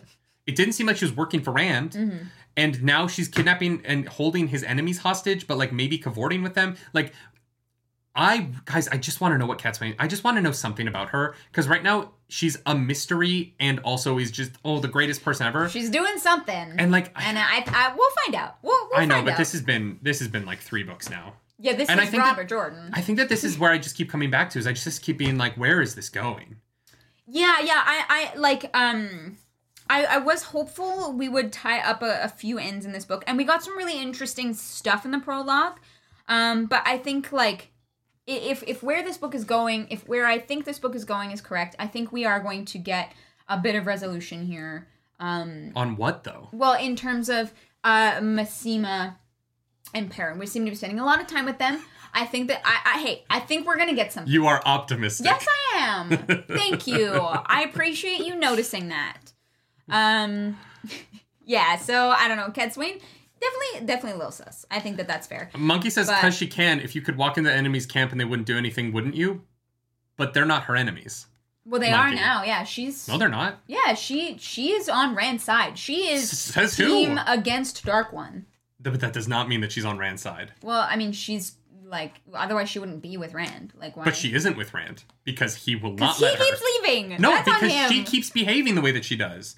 Look, she has her chance to agree to be a part of it, and she behaves the way she does, and he leaves, and now she doesn't know where the fuck he is because he doesn't trust her. Yeah. And that's her fault, because he tried. I still stand to what I said before. Cadsuane is going to be the one who helps cure the taint. So I think Rand's going to run around, and then it's going to be like, shit, okay, we need Cadsuane for this. But then how much time is he going to spend running around and then just go back to where he started and do it from, like... We don't know yet. We'll find out.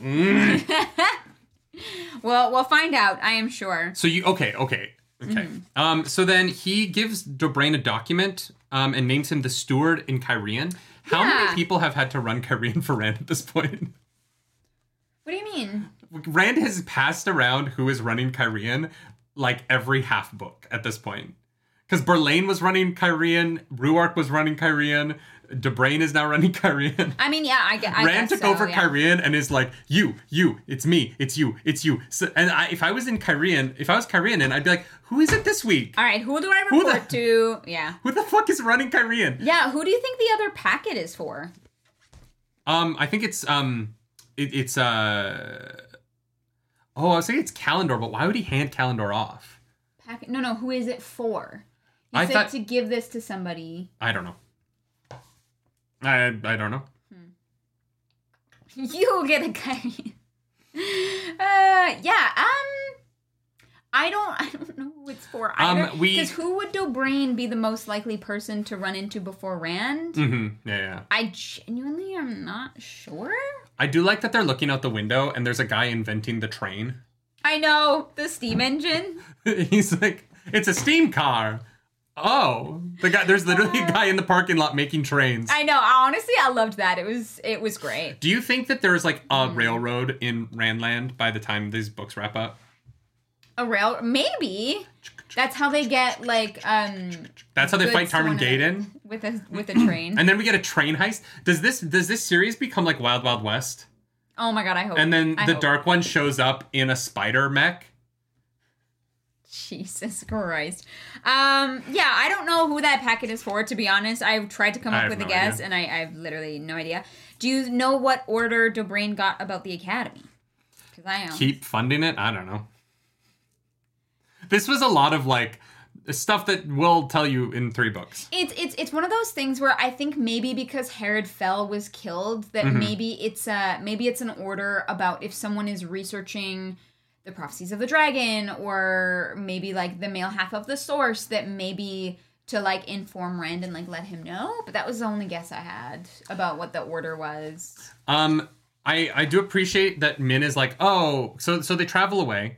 And Min is like, oh, we're just doing random shit to lead false trails. And Rand's like, you got it. You got it, you eyes of an eagle. And she's like, what are we doing? And Rand is like, same thing we do every night, Pinky. Try to take over the world! We cleanse the taint. We're gonna cleanse the male half of the taint. And Min's like, sure, whatever. As long as you keep giving me that good bone, I'm down. Guys, we called this, like, book 2. We're like, they're gonna have to cure that taint thingy. Oh my god. Guys, an hour and 22 minutes to get through the prologue. What if, okay, hear me out. What if they go back to the Eye of the World? Take that back. We're not through the prologue yet. We're not through the prologue. What if they go back to the Eye of the World? Because there is a clean pool of untainted... No, there isn't. There's nothing there. It's just empty. What do you mean? Rand used it all. Did he use it all? Yeah. It's just an empty pool. Oh, never mind. Yeah, all of the power that was there, he used up, and it's just empty. Fuck, or maybe that's only in the show. Cool idea. Actually, yeah, I don't remember if it was emptied in the books. No, wait, there is no pool in the show. So it must, no, it was emptied because then they go down, and that's where they find the seal and the Horn of Valir. Because wasn't that, like, hidden under the pool of...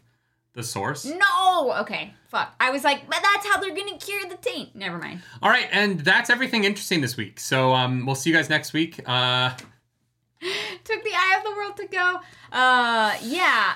Okay, yeah. Chapter 1, Leaving the Prophet. That's all that happens in this chapter. Yes, Perrin and his... The title is literally... They go back to the camp. This was the most... like, if there wasn't a prologue on the book, this would have been a terrible way to start the book. Yeah. You know what I mean? Like, this is a nothing burger of a chapter. Yeah. Other than, okay, I take that back. The first page of this chapter is incredible. This, like, sweeping kind of narrative... It was like having a camera sweep across from the ocean into the country they're talking about through and like showing everything, but narratively, and it's really well written. The first like page is so cool, and then it's like, Perrin is now going to describe the manner in which he runs into people as he leaves town, and I was like, pretty much, yeah, cool. So then we get chapter 2. Well, no, we should note Balwer does have some information. That is fair. That is fair. Balwer coming in clutch. He hates Valda, and you'll love to see it. He does. He's like, I have news. One is maybe important, and one is maybe urgent. All right, I like how you categorize. Makes sense. So, interestingly, the White Cloaks and the Sanshin fought. The king is dead, or captive, one of the two. And the White Cloaks have been pushed towards them, which is danger. Danger. And what was the other beat of news? Well, the urgent one was that... No. Oh, the Sanshin, the Sanshin fought in Altara and lost. Yes. And Perrin doesn't know that that's against Rand. But Perrin is like, Rand knows about the Sanshin, so maybe Perrin thinks that that's Rand? Yes, but then, sorry, the other piece of news, did he say that the Sanshin lost and was That's what I just said. To Ebudar? Sorry, I thought you said that they... that is the thing yep. Okay, sorry. The funny thing is you agreed with me as I was saying it.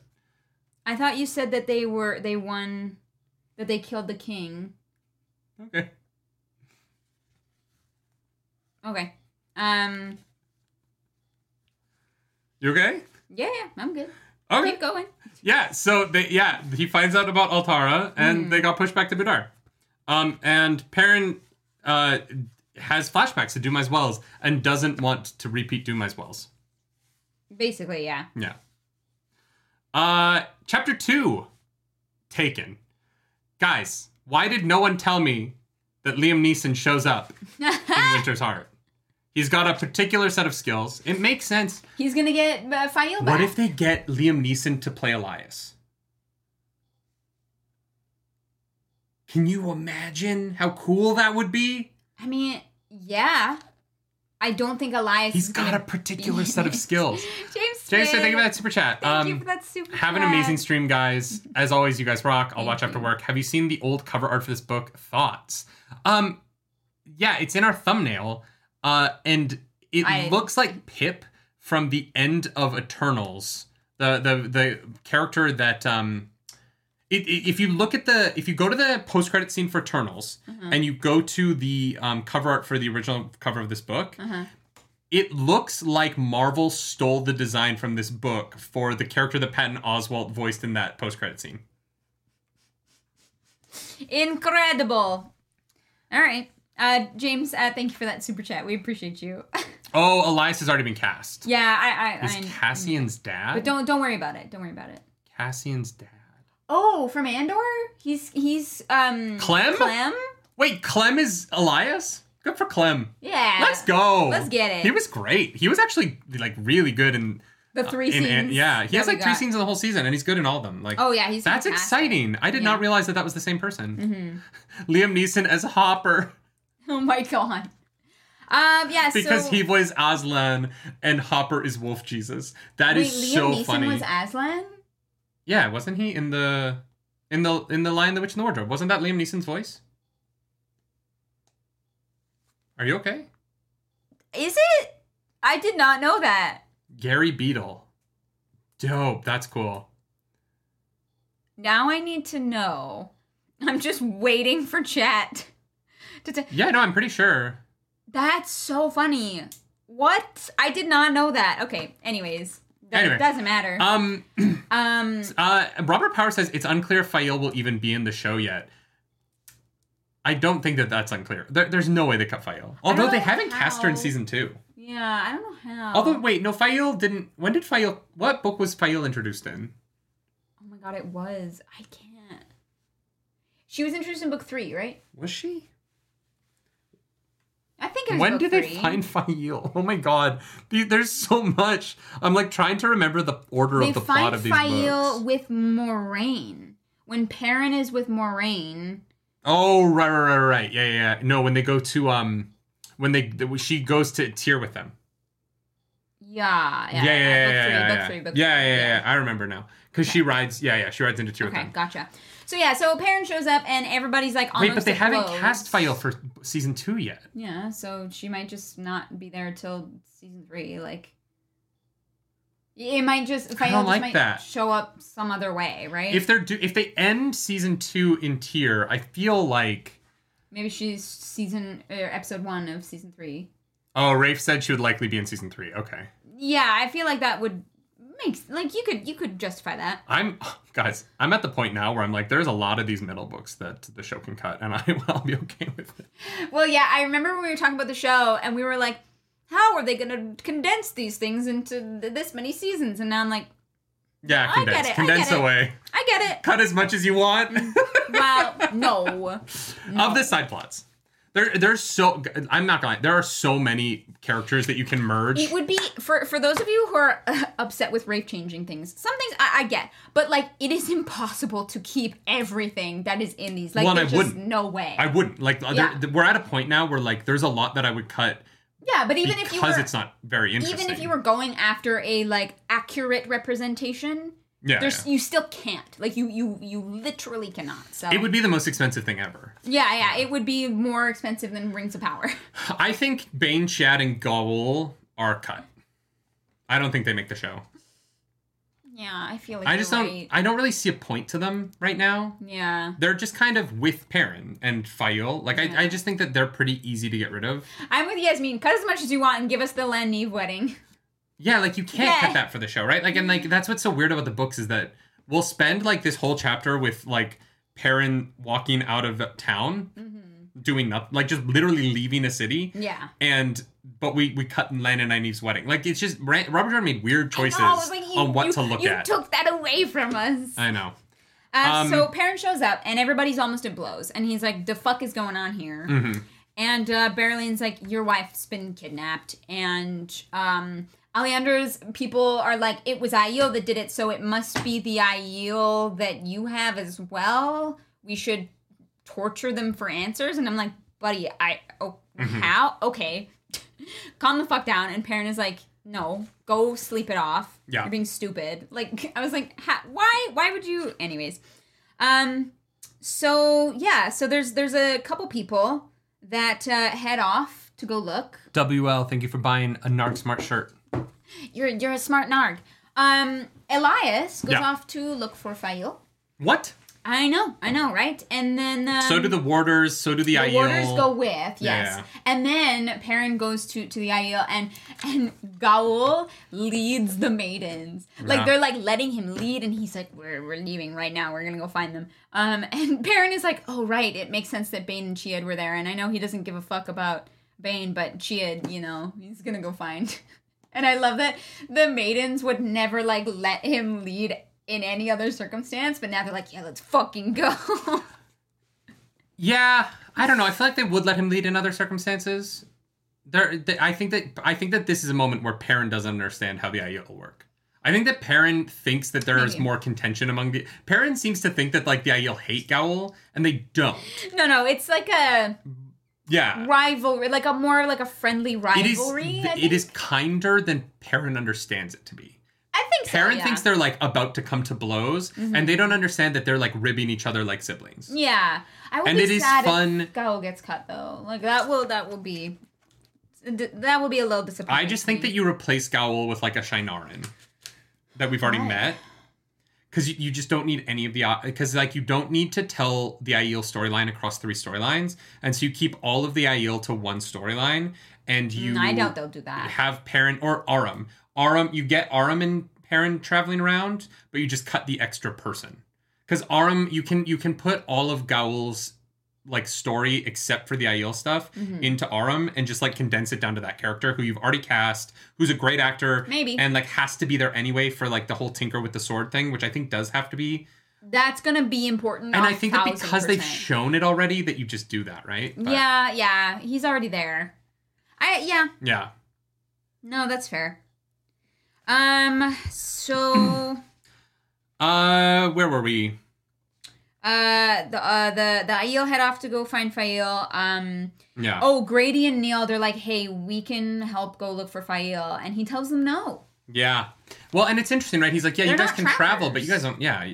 It's not, to pop in and out of places isn't helpful. Yeah. Especially because in them doing that, they will leave traces that could throw off the actual trackers. That's true. You know what I mean? If he got like ahead of the Aiel and was like, there's footprints here, this makes no sense. They come out of nowhere. Yeah. Okay. That would be weird. And so their version of helping doesn't actually help in this instance. Yeah. So I actually agreed a lot with Perrin there. Yeah, no, I think it was the right choice. And hey, they might need the one power. Mm-hmm. What do you think the like fingers on the veil and then touching Perrin's shoulder means? Is it just sympathy or is it like a promise? I don't know if it's a promise, but it was just the Aiel don't have a lot of customs where they touch one another, and so the fact that they like did like the like, because I think they say it's 3 fingers, right? Yeah. Because they do the Hunger Games. Yeah. And they touch him. Yeah. And like the fact that they like placed that on him felt like it had a deeper meaning to it. Yeah. And all of the maidens do it on their way out. Like it felt like it meant more than just a like sympathetic gesture. That's fair. Honestly, I didn't like read too much into it, but you say that and I'm like, oh yeah, everything that Aiel do is fairly purposeful, so. Nicholas Cardillo, thank you for that super chat. Welsh actor Julian Lewis-Jones was cast as Bail Doman. Yes, he was. Yeah. Oh my god. And he is attractive. That was a while ago, though. That was like 2 months now, right? Yeah, that's gonna be great. You know what? He was cast around the last time we saw Ship Captain in one of the books. So thanks for that, Robert Jordan.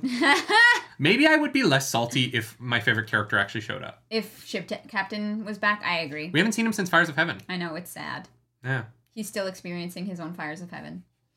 Him and Aegeanin have been boning this whole time. It's like a really long honeymoon, yeah. Yeah. Oh, man. Yeah. We have to remember that he had the collar for Rand, because it was so... Oh, it's not a collar for Rand anymore, though. The last time we saw that black collar for male channelers... They threw it in the ocean, yeah. Well, we don't know what happened to it, but they were leaving to go throw it in the ocean. Oh, we never actually saw them do it. Oh. But when the last time we saw that, there were no other male channelers. Now, there's so many. Holy shit. The last time we saw Ship Captain was before Mazrim Taim came to Andor. Yeah. That is so fucking long. This series is nonsense. How have we not resolved anything? Yeah. Do you think that Samael found that collar? I don't know. Because he told Savannah that he has a way to, like, control Rand. Yeah, but that could be, like... I am totally, but maybe I don't know. I don't know. Maybe Aegeanin is a dark friend. Oh my god, I can't believe that was 4 books ago. It was like 4 or 5 books ago we saw Ship Captain. So we get to chapter 3. Or is that everything that happens in chapter 2? No, he rides up onto the ridge. No, this is important. He rides up onto the ridge with Talonvor, and they both stand there in the snow looking out. For hours, yeah. For the rest of the night. Yeah. And then we'll get into why that ends up being a fucking nightmare. But first, we have to go to chapter 3, Customs. So, remember when I said we weren't going to talk at length about how women are treated in this series? Yeah, nothing happens We're going to skip over it. Chapter. We're just going to mention it. I didn't need the extended nude spanking scene. Yeah, we didn't need it, and that's all we're going to say on it. No, that's not all we're going to say on it, because Robert Jordan doesn't understand cold.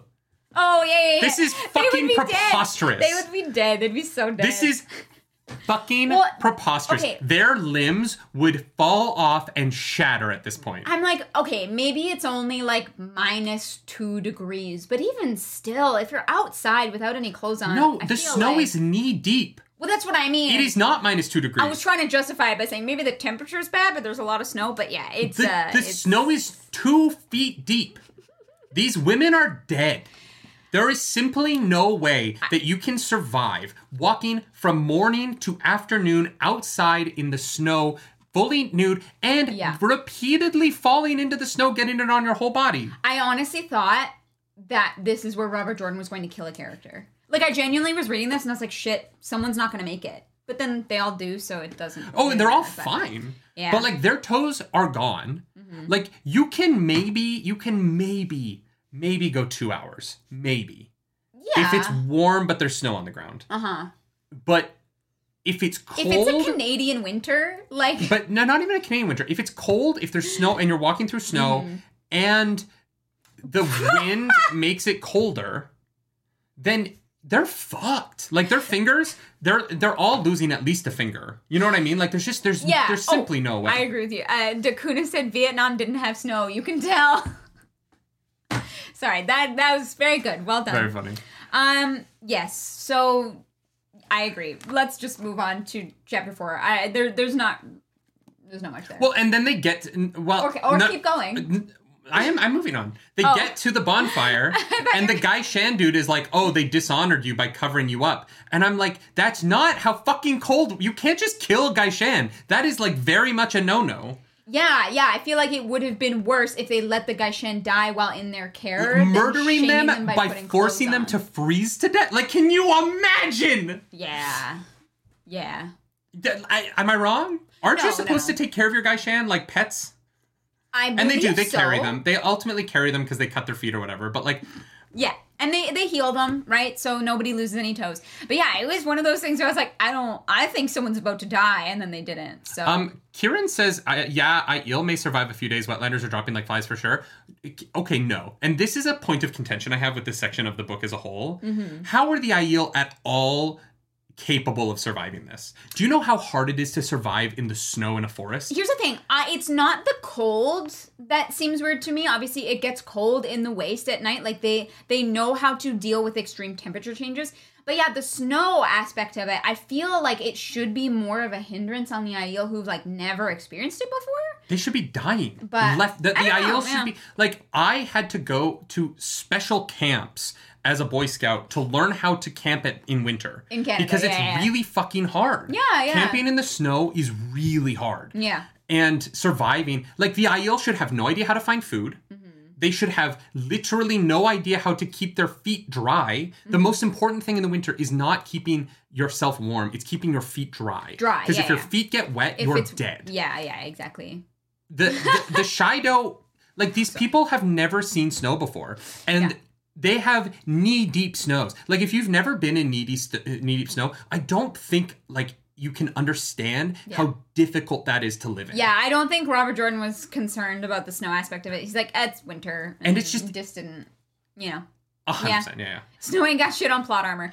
Yeah, that's kind of... And I'm not saying that they're weak. I'm just saying that, like, it is an entirely different way of having to look at how to survive. Mm-hmm. And all of their clothing would be built around keeping you cool. To be honest, I thought that the Shido would get wiped out by the winter, by the snow. Like, I thought that would be a plot point where they do not understand how it works, and they do not care to adopt any kind of wetlander attire or ways of being or whatever, and so that I thought that the winter would just wipe them out, and maybe it will, but... Bearzerger says, nerdy Eurosoft wetlander, Aiel are beyond such mundane concerns.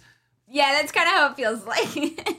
I promise you that if you gave me a real Aiel, like you planted one from the desert of the waste into Canada, and you asked me and that person to go into the waste in Canada in the middle of February, I will be fine, because I grew up here, and I've camped... my senior year of high school, I drove to Alaska and spent a weekend by myself in the woods before I graduated. It was like a thing that I wanted to do. It was very weird. Yeah. I know how to survive here because I've done it. And that's why I know these Aiel are so screwed. Yeah, it is one of those, like, oversights where Robert Jordan's like, you know what, we're not gonna bother with it. And I was like, okay, all right. These women are just naked outside in the snow for hours. They're fine. Yeah, whatever. That lake was totally frozen. Well, but then what's funny is he clearly, like, did enough research to, because what's her face? Fael has a line where she's like, it's when the toes go black that you know that there's a problem. Yeah. And I'm like, yeah, your toes would have gone black when they go 4 numb. Fucking hours ago. Yeah, when you lose feeling. Well, and that's the thing is, like, if it was me, give me 30 minutes and I'd be dead, right? Like, my circulation is 100%. Yeah, terrible. Yeah. But, yeah. Anyways, chapter 4 is called Offers. And, no, there's a couple more things chapter 3 we have to talk about. Oh, well, because they do get the tea and... They get the tea and they meet Galena. Yeah, they do meet Galena. Galena is, because Aleandra's an idiot. And she's like, I'm Queen Aleandra. And they're like, is this person actually queen? And Galena's like, well, I met her once. Which goes back to why I think that someone should have fucking recognized Magdan in parents' camp. But, because if Galena recognizes Aleander, then one of the Aes Sedai with Perrin should have recognized the Queen of fucking Andor. She doesn't recognize her. She says, I saw her when she was very young. She could have grown up into this woman. That is plausible. But this is my point, though, is that, like, if the Aes Sedai are, like, meeting queens and shit, although actually, no, because Galena doesn't recognize Magdan, which is super weird.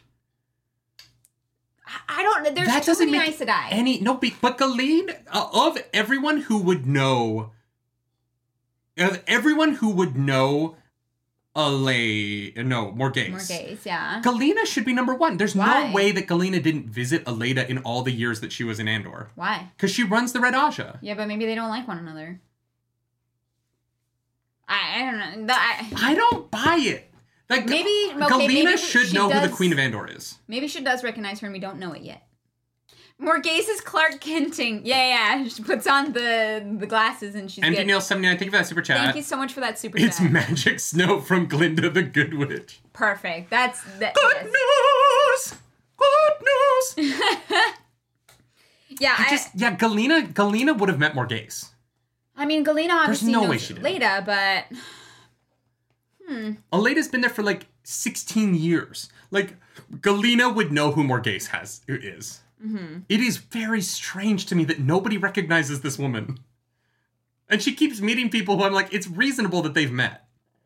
Galena is the most reasonable for her to have met. Unless Galena never goes anywhere, right? If she is like the head of the Red Aja, she might never leave the tower and just let her spies do everything. Oleander from Gildan? She said she saw her one time when she was a baby. You cannot get from Tarvalon to Gildan without going through Camelin. I'm just saying we don't know whether or not she recognized her yet. Yeah, we don't. She does call her Wilder, like she does yell at her and be like, shut up, Wilder. But that's about it. I don't know. I feel like it just goes to show like the cockiness of the Aes Sedai. I know, it's just so strange to me that everyone keeps meeting Morghese. And everyone is like, nah, don't know her. Yeah. She was only the Queen of Andor. Whatever. Not a big deal. Oh my god. All right. Esfail does mention that the Shido have already broken so many customs that like you might not get to leave after your year and a day. Yeah. Which is concerning because I feel like that's pretty accurate. And the one guy, Shan, is like, no, I only have a half a year left. I know what's going to happen. And you're like, Well, no, the jewelry is only on Savannah's Guy Shan. Yeah, I was like, you fucking fuck. Like, they have collars. It's so weird. I know. Savannah is the worst. This whole chapter is just weird kink shit from Robert Jordan. It doesn't really move the plot forward. Like, the next chapter does. We finally actually, in chapter 4 of this book, we actually... I guess chapter 2, we kind of get, like, Perrin setting everybody to go look for them. Yeah. But chapter 4 actually has, like, plot, which is nice. Mm-hmm. And, like, setting up, like, why this is happening and, like, getting into something that I care about, which is what people want. Like, the first 3 chapters of this book are a little bit functional. Yes. Yeah. They serve a purpose, but they're not particularly riveting to read. I think that's fair to say. But then we get to chapter 4... Offers. Yeah. This shit gets crazy. Yeah. I like this chapter a lot. I love that Savannah has giant boobs and all the people around her have giant boobs as well. Like, it's very much emphasized that, like, holy shit, the bosom that is falling out of that blouse is, like, ungodly. I'm like, all right, boobies. Does Robert Jordan's wife have massive tits? Maybe. I don't know. I've never seen... I don't want to, like, Google it because I feel like that's creepy, but I just feel like she must, right? Or maybe it's the opposite. And he's like, can you imagine being his wife and reading his books and being like... all the titties? Just like your own insecurities written across 14 books by your husband. Okay, no. That would be so sad. I hope that that's not the case. I hope so too. That's such a sad version of life. No, let's not. Just like going to bed at night being like, I know he wants me to have bigger tits. No, stop that. They were bestsellers. If she wanted bigger tits, she could have afforded them. Yeah, but then... Although, actually, I don't know how good implants were in the 90s. So maybe not great. Actually, I think that this is the first book that was written in the 2000s. This one? I think that we have finally crossed into the year 2000. I've been to the year 3000. Summerin is number 2 in boobage, I believe. Summer is number 2 in boobage. Yeah. Okay. I love that we have a boobage like ranking. Somebody has made that ranks video. I know that she edited them. I just don't know if she like was big into acknowledging her husband's big titty kink. Yeah. Maybe they both like big titties and they both just like commiserated over it. I mean, maybe, yeah. Oh, what if she added all the boob stuff in? What if she was like... She's like, okay, but like these person's boobies though. I would love that. That would... I would love if Robert Jordan, there was like a letter that he wrote that came out posthumously that was like, I didn't want so much kink content in the Wheel of Time, but my wife insisted that it would help the book sell well. My wife was like, okay, but what if? Hear me out. You add this. Here's the thing. If I wrote a book, I would add a bunch of like big titty stuff into it too, but I'm a documented pervert. Like everyone would be like, oh yeah, nerdy's kind of a... Yeah, that makes sense. Yeah. Yeah, so... Oh, yeah, nerdy wrote sex stuff? That makes sense. I want someone to, like, literally do, like, a ranking video of, like, boobies in the Wheel of Time. From largest to, like, almost as large. Savannah has to be number 1, right? Thailand and Savannah. Definitely, like, up there. But remember, Thailand had that maid who had, like, honkers that, like, Matt was, like... Wowie, you know, like... Honkers? I don't fucking know. There's only so many times you can say boobies. Halima also have but those are fake. Well, yes. They are... It is a fake body, so... She's hashtag fake body on TikTok. Do Ogier have boobs? That's a good question. Oh, those would be honkers. If you're going in, like, comparison, like in regards to, like, the shape of the body, maybe they wouldn't be, like, larger, like... Proportionally. But, like, who knows? Who knows? Laris also has I feel like Berlane doesn't have massive titties. She's in my... Like... Good, like, large for her frame, but you can always see her nipples poking through her clothes. You know what I mean? Yeah. She's got distracting titties, but I don't think they're massive. There's always at least some, like, semblance of cleavage. Halima is a real doll. So, a company offered to send Clarus one of those to advertise for it on her YouTube channel. Yeah. We didn't take them up on it yet. But maybe we will. Maybe we will. Can you imagine if we had, like, a real doll in between us in the podcast and we turned to them for their opinion on the Wheel of Time? It's our third. Oh my god. Apparently they're just like really heavy and it's like, what do we do with it after I like review it? We have it on the set. We dress it up in cosplays and it's on the set. Great. Anyways. Eric Wood says Halima isn't fake. Didn't Morden say those bodies were the best that they could find in the Borderlands? Wait, is Halima in a real person's... That's awful. I thought they created a body for that. Yeah, it was like a creation because we know that whatever. Arzoza says Eva Green for Berlane, and yes. Eva Green can do literally anything she wants to me. The scene, the fight sex scene from the 300 prequel is one of the most sexual things I've ever seen in my entire life. Yeah. That changed me as a man. Sasarmi, I'm if you never noticed it and you glazed over it, that's fine. But I just want to read, open enough to show an incredible amount of bosom thrusting half out of her pale blouse. How did she avoid freezing, exposing so much skin in this weather? Like, how, if you glazed over that, that's totally fair, but it's here. Yeah, I think that here's the thing. I think that there's so much description in the Wheel of Time that if you kind of glaze over all of the booby talk, you might not notice it. Yeah. But it's you can't prevalent. Say it doesn't exist. Yeah. It is definitely very prevalent. Like, and then that took me not even a moment to find. I just opened the page and it's at the very top. There is an ungodly talk about breasts. Not a lot of talk about butts. And here's the thing: if he's a boob Robert guy, Jordan, not an ass man. I'm into boobs. Like, I don't mind it. Yeah. I just think it's funny. Philip says, "Oh nope, stole the bodies of real people and put the souls of the Forsaken into them." Fuck. That's some fucked up shit. So they found the perfect female form. There was just one woman living in the Borderlands who was like the hottest. The hottest with the bodiest. The hottest with the bodiest. Huh. It was glazed over, all right. Arzoza. Naughty. Hey, whatever you do with your books Naughty. is all on you. All right, let's keep going here. Yeah. So basically, they start walking. Because these boots are made for walking. And they do give them some white Gaishan robes. Well, yes, and they are healed, which is very nice of them, so... Oh, yeah, they forced Galena to heal them, thankfully. Yeah. But they also get knee-high boots, which I was like, good call. So that is smart for in the snow. cold. Gotcha, yeah. And they have 2 underlayers of robes. So, like, I guess the Aiel are kind of learning how to, like, you know, stay warm. But, yeah, they've picked up some tricks, which is good. They're a walk-in. And Tharava comes over and is like, all right, kids, you're going to work for Savannah, but secretly you're going to spy for me. Otherwise, we don't let you go ever. Gaishan now means that you're Gaishan forever unless you are Aiel, and then Gaishan still applies. I don't really understand the Shido way of life. They are twisting it to whatever they want it to be. I know, but then why is anybody, like, staying with them? You know what I mean? Like, the Shido don't get. They turned because they're the weak ones. They fucked off to do their own thing, and now they're like, well, we already committed this hard, this far, so if we leave, we're fucked. So I guess we stay and we just do bad shit. Like, I know, but they have no sense of honor, so I don't really know what.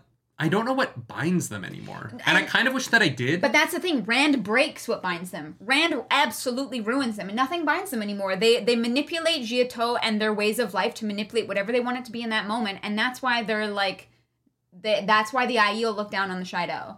No, but I'm saying, among the Shido. Like, if you're, like, one of the regular Aiel in the Shido and you're looking around at what's going on and you're getting your asses kicked and you're stuck in the snow and, like, it doesn't really feel like anything is good...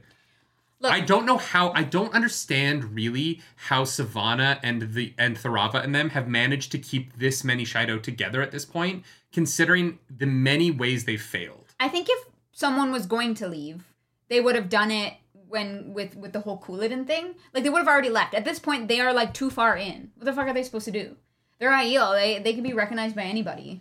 Yeah, but there's just no honor. Like, they suck. I think that there would have been a lot of people who followed Savannah out of an honorable, like, obligation to Couladin. But when Savannah breaks her honor, I'm surprised. I guess I'm just surprised more Shido didn't break off at the point where they started to, like, take people who weren't ideal as Gaishan. Or hear me out. Okay, hear me out. Trump has done some fucked up shit. And every time he does another fucked up thing, I'm like, yeah, his followers, they're gonna see it and be like, oh yeah, that's pretty fucked up. But they don't. They stick to their guns for some reason. No, but the difference with that is that a lot of... There was no red wave 2 weeks ago, right? Like, the Trump base... But we know that the Trump base did not show up for him in the way that it was expected, right? Because he is lacking in honor.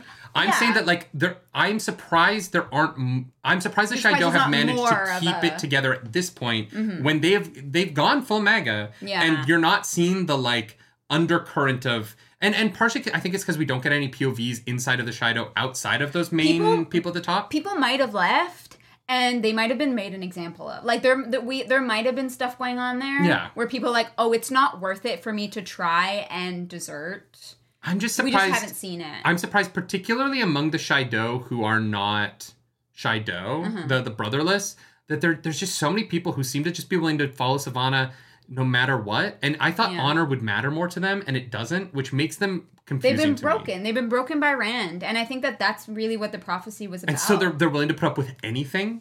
It happens to people. But Savannah, like, there's just no way that she's feeding them well. You know what I mean? Like, they're... we don't know that. How would she do it? There's no food, right? They're covered in snow. There's no hunting. Yeah, but they go around and they just kill whoever they want to and take whatever they want to. So, I guess when they get to the main camp and it's thousands of people, I'm like, the ability to keep that together. Oh, it's gonna be a lot. Yeah, is crazy to me. Yeah, it's gotta be a lot. But there's some shady shit going on in there, and that's all it is. I find them to be so the Aiel that we know the honor is just so important to them that I'm surprised that the Shido have just don't have that at all, and like it just makes them kind of confusing to me because I don't know what they are. They don't seem to have any. They're not Aiel anymore, right? They've been broken past the point of like being Aiel. And I think that's maybe what it is that they don't have an identity anymore, and that's why they're clinging to the people around them, because they have nothing else. That's a good point. They just have nothing else to hold on to. That you know. I like that. I think that maybe that is it. Maybe it's just that they've been broken to the point where like it just doesn't matter. Yeah. They're just surviving at this point, which is sad, right? It's really sad to see. And as much as like Thurava seems like an antagonist to Savannah, maybe Thurava will actually like serve for some good in the shadow. Like, I don't think so, no, because Thurava was part of killing the D girl. What was her name? Originally, yes. And she might be like, all right, we've followed Savannah too far. She's fucked up. Like, this is unacceptable. Mm-hmm. I'm just saying we don't know Thurava's like complete motivations yet. I think she might become like a key person for this section, for this storyline anyways. I kind of wish this wasn't here. Which one? This whole storyline. I wish they were just taking Massima back to Rand. Yes. However, hear me out though. Okay. However, if this is also the storyline that deals with Shishido, that is like a huge weight off of Rand's shoulders. That is a huge win for them, or maybe a loss. But like, then if this is them dealing with the Shido and then also Massima afterwards, I won't mind it. Now, if this side tangent doesn't deal with the Shido in any significant kind of way, then I will feel like I've been strung along a little too hard. Because I was like, oh, the Shido are fucked. Nope, they're back. Oh, no, they've been split off. Oh, nope, they're back. Well, and that's the thing, right? Like, after Dumai's Wells, I just felt like there shouldn't be this many Shido left. Yeah. And like, I mean, there were like, what, 100,000 of them? So they're being and the Ashaman put them in a meat grinder. And so they're being, and so for them to have stuck together after that, I think my question is to you, how long do you think that this tangent of Perrin having to go rescue Fael goes on for? I think, my hope is that it'll last till about, like, here. Like, you think it gets handled in this book? Yes, I do. I would love that. Mm-hmm. I don't think it does. Okay. I think that this is going to go on. I think they're going to chase the Shido and get caught between the White Cloaks and the Sanshin. And I think that this is just going to... I think that this is going to... I think that this is going to get wrapped up in Robert Jordan's last book, in 11. Oh! I think that this is... Because of how many chapters I think can reasonably be given to this storyline in the rest of the book and still talk about everybody else... I think that we're going to be chasing this Shido across the country for like the next 2 books. I hope not. I hope not. Oh, no, I hope not. We'll find out. But I'm getting the vibe with Balwer showing up and being like, here are all of these different things that are going on. I'm like, oh shit, Robert Jordan is setting up that this is going to go on forever. And they're going to have to go fight the White Cloaks, and they're going to have to fight the Sanshin, and then they're going to like be on this like... Because I was on your boat, too. I thought that this was going to get wrapped up, this book. Yeah. And then Balwer rides over and is like, look at all these other people in the area. And I was like, fuck. Yeah, okay. I understand. Do you know what I mean? I understand what you're saying, Yeah. And so that's what makes me nervous is that, like, this storyline that is the most subplotty of storylines is going to just drag me. Here's the thing. Especially because it's the first 6 chapters of this book, and nothing really happens in this entire 6-chapter section. Totally. It's a lot of like, we're going to go after her. We're Gaishan. We're in camp. We're walking. But if the Shido... I'm walking here. If the Shido were taken off the table after this storyline in some regard, then I think it will be worth it. But yeah, I hope it just depends on how long it takes. Yeah. That's fair. Yeah, because I just like, I want these characters to start coming together. Yeah. And in these 6 chapters, we're on our way. I hope, I really hope it's not the next, like, 4 books. I do. I think it'll be 2. I think it's going to be 9, 10, 11. And then I think that, like, in this one, Robert Jordan's last book, it gets dealt with. I understand what you're saying. Okay, we shall see. Yeah. We'll see. So, is there anything else in this chapter... Aleander is, like, really pushing back against everything. Girl needs to learn. Fael is like, I'm Fael Tabara, thinking that hiding her dad's name will help, but then Galena's like, so Thurava says you're going to spy for me. Yes. They agree to it. Sorry, let's get through the... Is that in this chapter, though? It's in chapter 4, because it's the last chapter with the girls. Yeah. So then... She walks away thinking that she's won, because she probably has. The girls are like, we can hide what we're going to say to Thurava. And Fael's like, no, you fucking idiots. No, I sometimes feel like that's how Fael would talk if she could. Yeah. She's like, you're a dumbass. She's going to have other spies. If you don't say every word, then they're going to know that you're keeping stuff from her. And no, we're going to be good spies. And I really like this about Fael, that Fael's like, there's a good chance that Perrin is going to try and rescue us, but if you sit around and wait for rescue, you could be waiting forever. Yes. And I was like, Fael, like, this is why I like her. There's moments about this character I don't love. Yeah. But, like, that spirit of Fael, fucking love it. Yeah. Her being like, no. Someone might come and rescue me, but I'm not going to wait. I'm not gonna hold my breath. Yeah. I'm gonna solve this problem myself, and if Perrin solves it for me before I do, great. Right. Yeah. But I'm not going to sit here like a damsel in distress. Yes. Love that. Yes. Love that. Absolutely. Bazimian, you know what? You're right. Smash that like button, y'all. If you're here, give the video a like. It helps boost the algorithm. And, Smash it. It means a lot to us that you guys come back every Friday. Yeah. And so Thorava walks away, and then Galena walks up and is like, basically like, I need my dildo. So if you get me my dildo, I'll get you out of here. Mm-hmm. That's it, right? Yeah. I need my dildo back really bad. And so Fael says that she's Tabara, and Galena's like, oh. And Fael is like, I fucked up. Yeah. Because Galena is like, oh yeah, Savannah really wants Randall Thor. If she learns that you're Perrin's wife, I won't tell her as long as you do what I say. And Fael is like, God damn it. She's caught in this trap between Savannah, Thorava, and Galena. Which is a lot of danger names that end with but Savannah, Galena, Thorava, yeah. Oh, I was like, are there any other Aiel that are in this, like... I don't think that are in this camp that we know of. That's fair. But... there probably are. Blue, thank you for gifting 10 memberships. Blue, thank you so much. Dakuna says, you'll get the dildo, if you get the dildo, I'll get you off. Oh my god. Blue, thank you so much for gifting memberships. You guys, I hope you enjoy the emotes. They're pretty freaking cute. If you've got emotes, throw your favorite one in the chat. I would love to see it. Yeah, enjoy that to everyone who just got that. Thank you so much, Blue. Yeah. We appreciate you. Yeah. So then basically they agree they're going to spy for whoever they can spy for. And they're going to play all fields until they can make a decision. Here's my question. Why does Galena want the oath rod? So that she can undo her oaths. But she can't. Why not? Because she can't channel without permission. But Morghese can. Oh. Like, she barely has enough of the power to do a goddamn thing. But I'm sure that little trickle is enough. Because when they talk about the oath rods, that you don't put a lot of power into it. It's just that little teeny little bit, right? I didn't think about Morghese. That's brilliant. Oh, shit. Right, because she can channel. So Morghese is gonna... Wait. But then Galena won't have any oaths to the Dark One. Any oaths to anybody, potentially? Do you think Galena goes back to being a Dark Friend? When she's free for the first time in her life? You know, I'm not sure. That's the messed up thing about the Dark Friends, is that they make this oath, they like get them as kids.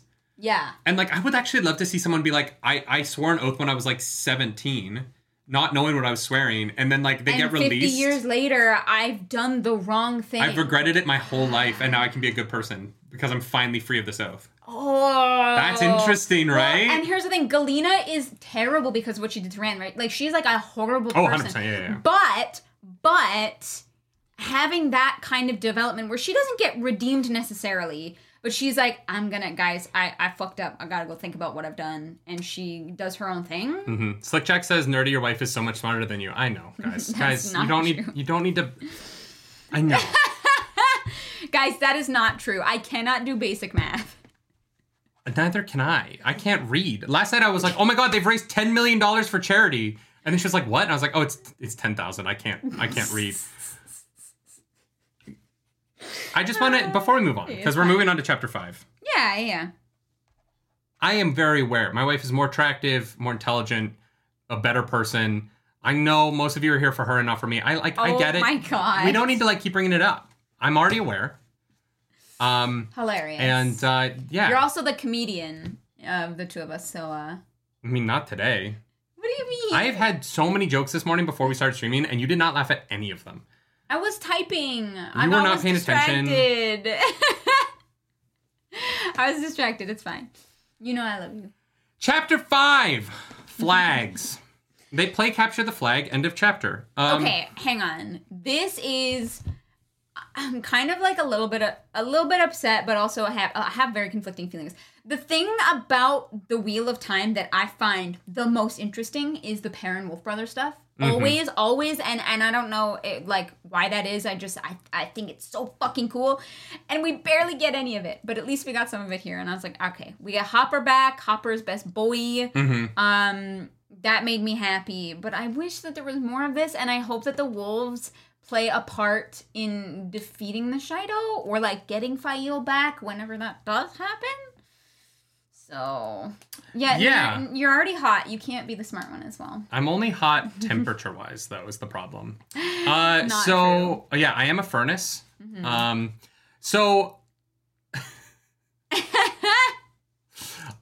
You really dumb. Thank you, Nicholas. I appreciate that. I appreciate the honesty from someone in the chat. Wow, gotta keep him Nerdy humble. What? Let's be honest. I'm too loud for you to not know who I am. That's true. So, Perrin is in the wolf dream trying to find Fail, and Hopper's there you're not going to find her here. You have to go back to real life. You've been here too long. You're going to die. Yes. And so he's like, no, I am young bull. Perrin tries to kill Hopper. I know. And Hopper flies. Yes. Hopper is Crypto the Superdog. Aww. He's got a little red S and a cape. Yeah. But yeah, so Hopper's like, badoing, and Perrin's like, I'm young bull. Ow. And then he's like, fine, I'll wake up. Fine. And then he's like, oh shit, I just tried to kill Hopper. Yeah. Also, where am I? Also, why am I naked? Also, why is Berlain in the room? Also, what the fuck is happening right now? Okay, guys, Berlain is the worst. I feel like we've said this multiple times. Fuck Berlain. But she is... legitimately... horrible. Fuck Berlain. Horrible. I hate this woman. Yeah. You don't fuck with a married... she's two women are after your attentions. Perrin is married to her, Fail. Yeah. This isn't you guys started dating, but we also kind of slept together, so it's complicated. Perrin is fucking married. Yeah, I know. And has told you so many times to stop. Yeah. Yes, you are harassing. This is grounds for a restraining order. Oh, 100%. At this point, Jesus Christ. We've crossed into this is turning into one of those terrible Fatal Attraction ripoffs. You know what I mean? Where you're oh my god, it's all about the woman who's obsessed with the man that isn't into her, so she kidnaps him and keeps him in her basement. Mm-hmm. And that's what Berlain is doing. Berlain is full on misery. I know. And she's like, okay, how about a truce? And Perrin's like, the fuck you talking about? And she's like, okay, fine then. Oh my god, just miserable. Yeah. And fucking Fail has been kidnapped for a day. I know. And I'm and then Berlain has the fucking audacity to be and doesn't tell him. We'll have a truce. Doesn't tell him the information until today about Masima meeting with the Sanshin. Keeps that from him until now. I was like, you. She didn't have a chance the first day. No, that's not true. She's the one who told Fail about it. She could have been like, hey, I have some... told Fail about it? Or told Perrin about Fail. Berlain is the one who but she doesn't want to... She doesn't want to mention Masima and the Sanshin in the middle of a crowd of all of the soldiers. Okay, but if she's she's never alone with him the first day. Okay, but she could be. She has the power. He sends her away. He doesn't want to deal with her. I don't blame Berlain for that. I think that Berlain telling the entire army that Masima met with the Sanshin makes everything way more complicated for Perrin. I agree with her here. I don't agree with her on the way that she's treating Perrin. All right. But I do agree with her on not mentioning the Sanshin meeting in front of everyone because it makes it too complicated when Masima shows up. Right? Giving Perrin that information when they're alone is the right call. I think it's the right call to make it when they're alone, but I think that the timing of this is very intentional in an icky way. But Perrin sent her away. No. Everything about this is icky, and Berlain is Berlain could have come to him on that hill for the 10 hours that he was freezing. I'm just saying. No, he was unconscious. He was in the wolf dream. No, not all of it. He goes and stands with Talonvor for a while. I think he slips into the wolf dream right away. I don't think he's there. Okay. I think he's unconscious. Yeah. Anyways, she's the worst. Melinda Kraft says, I cannot understand Berlain's motive. Berlain sucks. Yeah. She's probably good that horny. You cannot relate to Berlain, because I have never considered, I just would not. Yeah, if you can relate to this woman, I recommend therapy. Yeah. If you're like, no, this is how I would get a boyfriend too, I recommend therapy. There are better ways, and we can help you with that. Yeah. If you if you kidnap a man while he's unconscious and then put him in your bed naked. Yeah. And then stage it behind his wife's back. Yes. You need therapy. And then stage it so that people think that you guys fucked. Like, he leaves the tent and people think that he has betrayed Fael because Berlaine wants it to be said. Yeah. Yeah. I feel like Berlaine is the inspiration for that Netflix show You.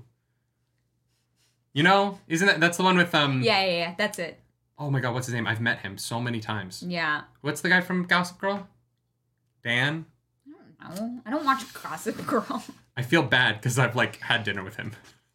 On set. At work, we've like sat at the same table and eaten food. Yeah. And now I can't remember his name. It'll come back to you. Fuck, what is his name?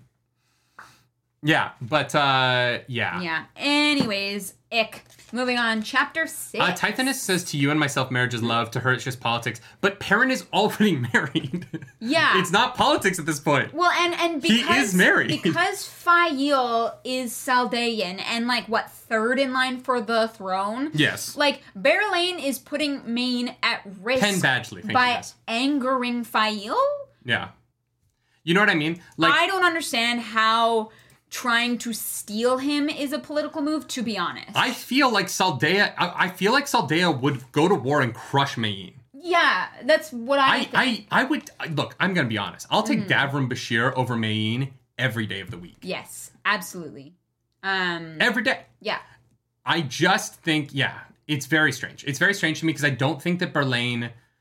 Unless there's a political strategy that I don't can't think see Berlaine here, but wins by getting Perrin to leave Fael. Yeah. Yeah. I think she just loses. Yeah, it seems Also, weird. There's no divorce in the Wheel of Time, so I don't know what Berlaine's goal is. True.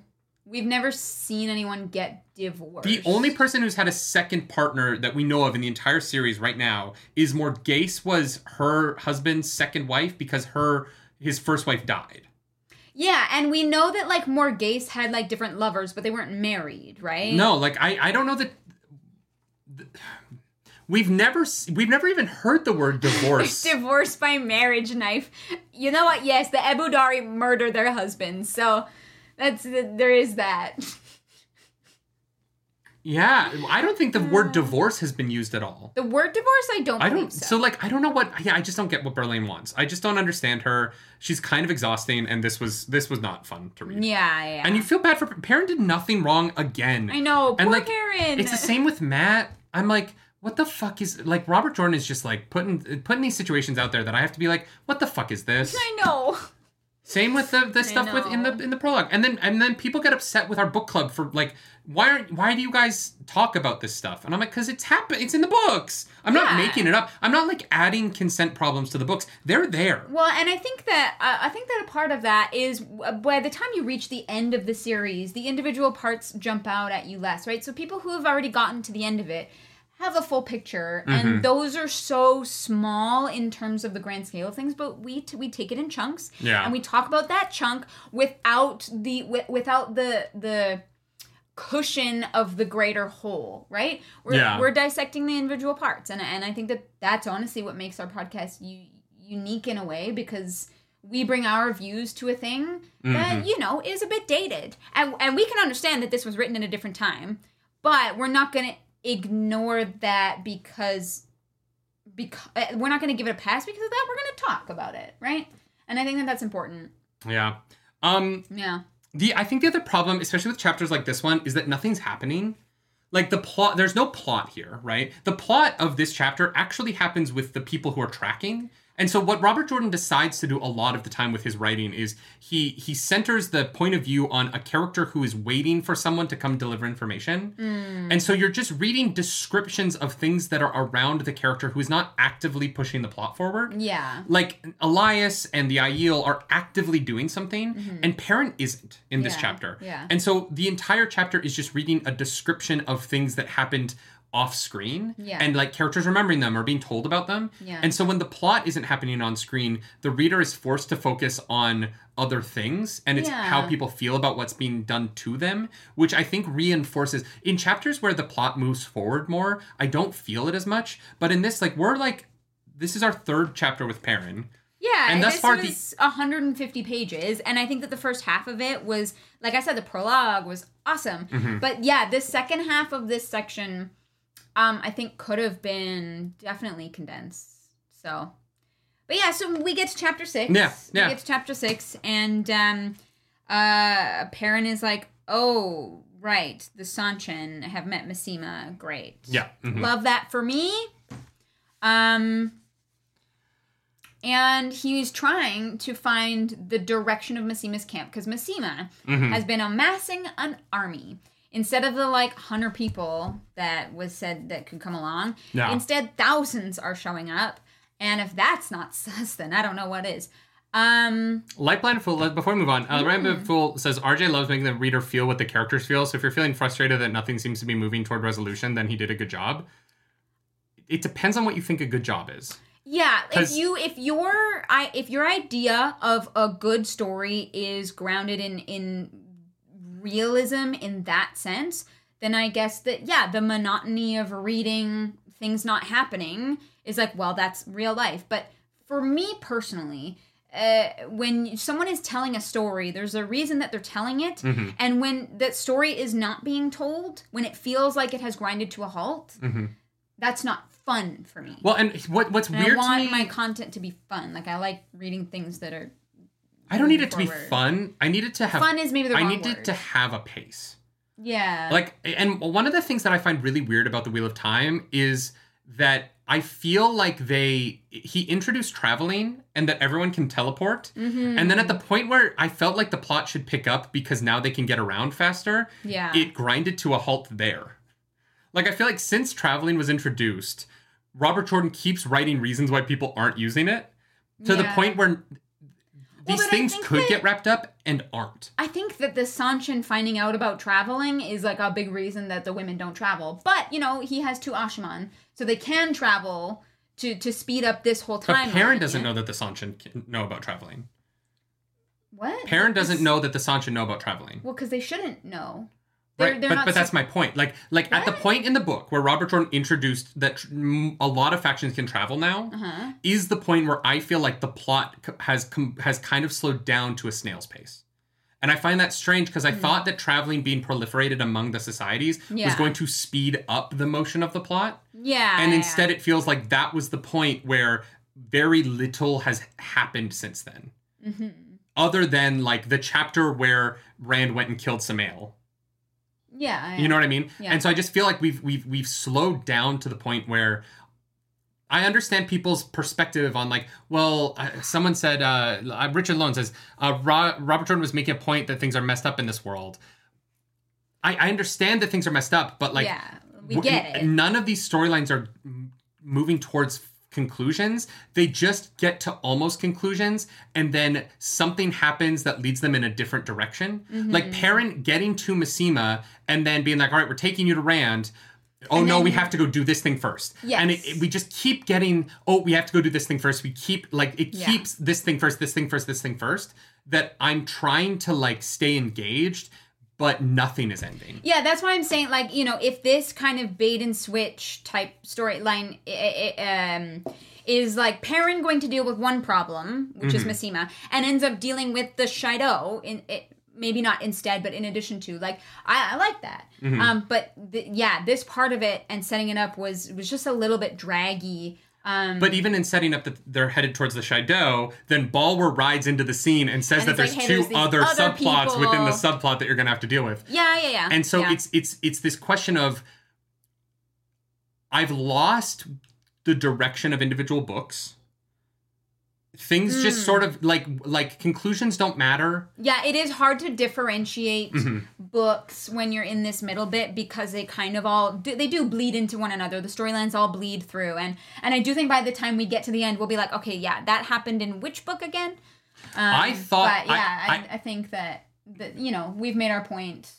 I want to bring up Benjamin Fraser says Robert Jordan is really good on the logistics of armies and communications with medieval tech, so he kind of shot himself in the foot by introducing traveling. I really agree with that. I think that's totally fair. I think a lot of this stuff was more interesting when they were constrained by the technology of the time. Yeah. And by waiting for ravens and things. But now that they can teleport, the fact that their information isn't, that they're not teleporting information to each other becomes weird. I think you know what I mean? I think it could have been a more interesting choice if traveling is something that only maybe like Rand and Nynaeve are powerful enough for. Yeah. Mm-hmm. Right? Like if it was a little more selective, I think, with who can and who can't do it. Because, Robert Jordan has given himself a really hard thing to write around. The idea of traveling is cool, and I totally get it, and it makes sense. But it is, in the constraints of his storytelling, I think that it's something that he's maybe struggling to write through. Even with that, like, there's too many ways for information to be passed right now, because there's also dream walking. And Perrin has wise ones with him. Yeah. And so it is at a point where I'm like, why don't people know things? Perrin's like, we need to tell Rand about the Sanshin. And I'm like, then have one of the wise ones dream walk it over to the other wise ones. Like, but then the problem with that is that they would need to give it to all the wise ones because they have no idea where Rand is at any given moment. Okay, what's the problem with that? Well, then a lot of people you know what I mean? know very valuable information that maybe only Rand should know. And Perrin doesn't know if he can trust the wise ones to a certain extent. Like, sure. That's the hard thing with information, right? But that's why I think that having so many characters be able to travel becomes a burden on the storytelling. Yeah, I understand. You like, Robert Jordan keeps having to write these things. Like, Massima's like, oh no, I'm not down to travel. And then Perrin's like, oh, but he meets up with Massima. Mm-hmm. They all come, or Massima rides to his camp. Massima's like, you're looking for me. Massima brings thousands of people, not 100 like he's supposed to, because of course not. And Perrin's like, oh, but we need to travel to go get my wife. And Massima's like, oh, I'll make an exception this time for this. And this is where it gets to be like... I did think that was a little convenient. Yeah. But you won't make an exception to go see Rand? To see Rand. You won't make an exception to see him, but you'll make it to save somebody that he knows. Yeah. So, Car, thank you for that super chat. They are trying to overlevel for final boss with all of the subquest. Yeah, I get that if we were comparing this to like a video game. Yeah. Yeah, I feel that, you know. Mm-hmm. Yeah, no, I get it. I felt for a couple of books like we're not headed towards Tarmangaden in any way. Mm-hmm. I just don't get the feeling that any of these characters are headed towards the thing that we're supposed to be headed towards. I get the feeling that they're all headed towards another subplot. And I want to feel like someone is moving towards Tarmangaden. Yeah. But I kind of don't right now, honestly. I feel there's really cool things happening. Mm-hmm. Like, I love the Elaine Avienda First Sister ceremony. I think that's a really cool beat. Yeah. That doesn't mean anything for the larger story to me right now, because those characters are so far shunted into their own plot that they're not interacting with anybody else. And these people can all teleport, and they're not talking to each other. Mm-hmm. And so it's gotten to the point now where, like, I don't know what Tarmangaden is in Book 9. I don't feel like anyone's headed towards it. Yeah. I don't even know who the enemy in it is. We've had Moradin for 2 books. I don't know who he is or what he wants, or I'm getting this vibe that, like, I'm a little adrift at sea, and I just want to, like, care about these characters. And he's introduced so many characters, and I don't care about most of them. Yeah. If all of the sea folk died in the next chapter, I don't really care. Well, it would be one of those things where I'm not invested. I don't have a perspective on that, and so it is. It's tougher to care. We said we weren't going to go as long today, so we need to get to chapter 6. But that was chapter 6. We just talked through it. Oh, was that all of it? They meet up with Massima, and they're going south. Is there anything else in chapter 6 you want to talk about? Well, honestly, like, yeah, they talk. He talks to the Chafail, and they're going to work for him. Like, it's just a lot of, like, him talking to people. Yeah, their ideas of toll are interesting. You know, we'll pay our toll to Fail afterwards, but yeah, I guess that is really it. That he's got Fail's spies that he's found out about, and they're gonna help him. And then they go to meet Massima, and Massima's like, yeah, okay, traveling is fine if it's to go get Fail.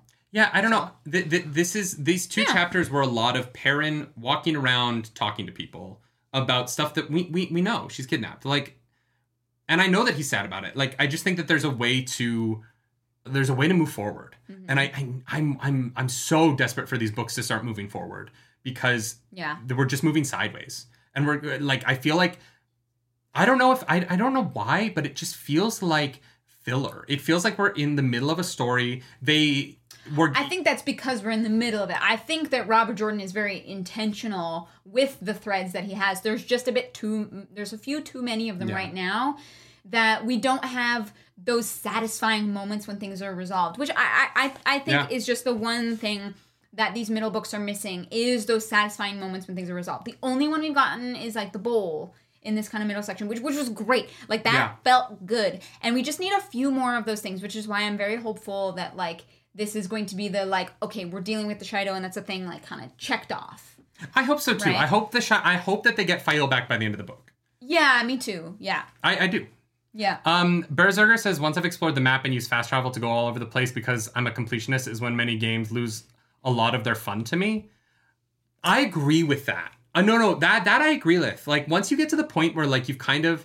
That's when you're like, okay, I'm going to do the main storyline now, because I just need to beat it at this point. Yeah, and I think that is dependent on different people, right? There are people in our community who are like, no, like, I understand why he's doing this, and there are a lot of people who've gotten to the end, and it all makes sense for them in the grander scheme of things. But not everybody enjoys writing or video games or shows, or not everybody enjoys art the same way. Yeah. And I just think that that's something to remember when speaking about art, right? Which is what we are doing. Everything is just our opinions. If you guys love this, I totally understand. Yeah. I'm going to be honest. Like, I just don't, I find myself, and I loved the prologue. Like, I was so hot on the prologue. There was some good shit in here. Like, and then, some really good stuff.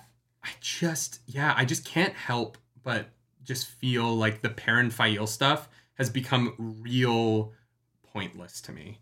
And it could turn around at any second. Like, these characters could meet up and, like, get moving, and, like, it could be really cool. Yeah. I just feel like, and maybe it's just, like, ending on this chapter was just kind of a weird ending spot for our show.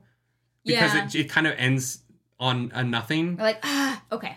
Dakuna makes an awesome point that they're looking forward to the entire series recap and looking at this in retrospect, and so am I. I'm really interested to see what comes together and how, and if there are any pieces that are left behind, like if the scope of it was too big, and what was able to be resolved, and those like purposeful choices, because I don't think that anything in these is not like purposeful. I hope it is. Yeah, but there's too many dangling threads that I feel like have been given up on. Mm-hmm. Who killed Asmodean, guys? Yeah, that's I don't know. I love this point. Joe Chio says, my friend quit the books based on this storyline. Yeah. I get it. Yeah, I kind of get it. I wouldn't. It's not enough for me to quit it, because I still like Robert Jordan's writing. Like, he's such a talented writer. Yeah. That, like, even in the stuff where I don't care, I'm still impressed with the language that he uses. Mm-hmm. And maybe I should be pulling more quotes, because there's a lot of quotes this week that I didn't highlight and take pictures of, because I did all my reading this morning because I was sick last night. And so... Not all of your reading, but you finished I read reading. 6 chapters. I read the prologue and 4 pages of chapter 1. Oh, really? And then I read all 6 chapters this morning before book club. I'm sorry. Yeah, I've been reading since 8 o'clock in the morning. And so... I'm sorry. It's fine. No, but I mean... It was fine. It was rough. I just had a rough night. Yeah. Yeah. Yeah. Furthermore, I want to acknowledge your comment. The fact that you two explain why you feel a certain way makes it more reasonable than just saying this sucks.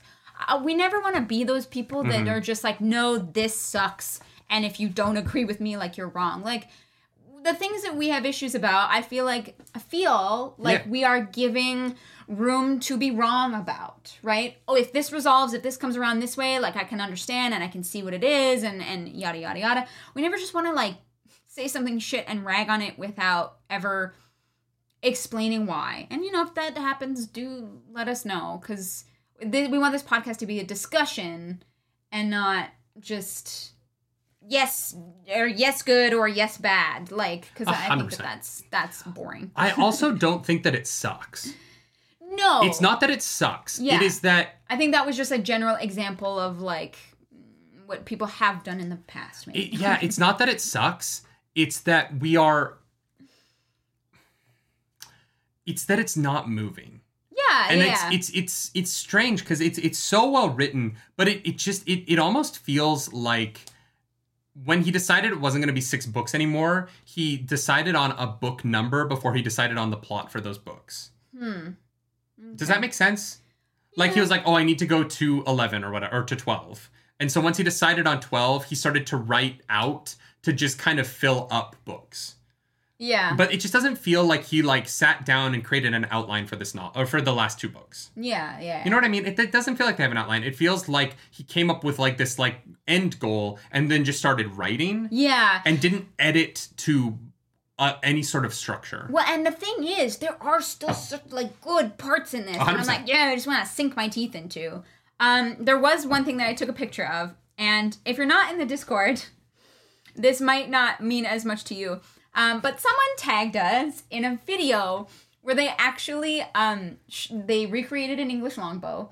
And they recreated French plate mail. Oh, yeah. And they shot it with arrows.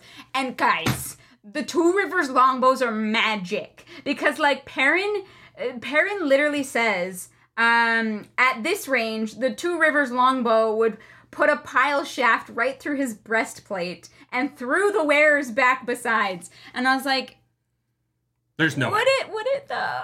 A gun wouldn't shoot through a breastplate, a human body, and a backplate. Well, and that's the thing. Yeah. Is that I was just laughing at it because it was something that had come up in our Discord. Yeah. And I was like, okay, Two Rivers longbows are magic. We already kind of, like, knew that from how they were 100%. Talked about earlier. But I did take a picture of that line because I thought it was very funny. And if you want to see that video, it is in the Discord. It's fascinating. It's very cool if you're into that kind of stuff. So yeah. Come join the Discord if you want. AP says an arrow has a lot more energy than a bullet. Is that true? I have no idea. I have no idea.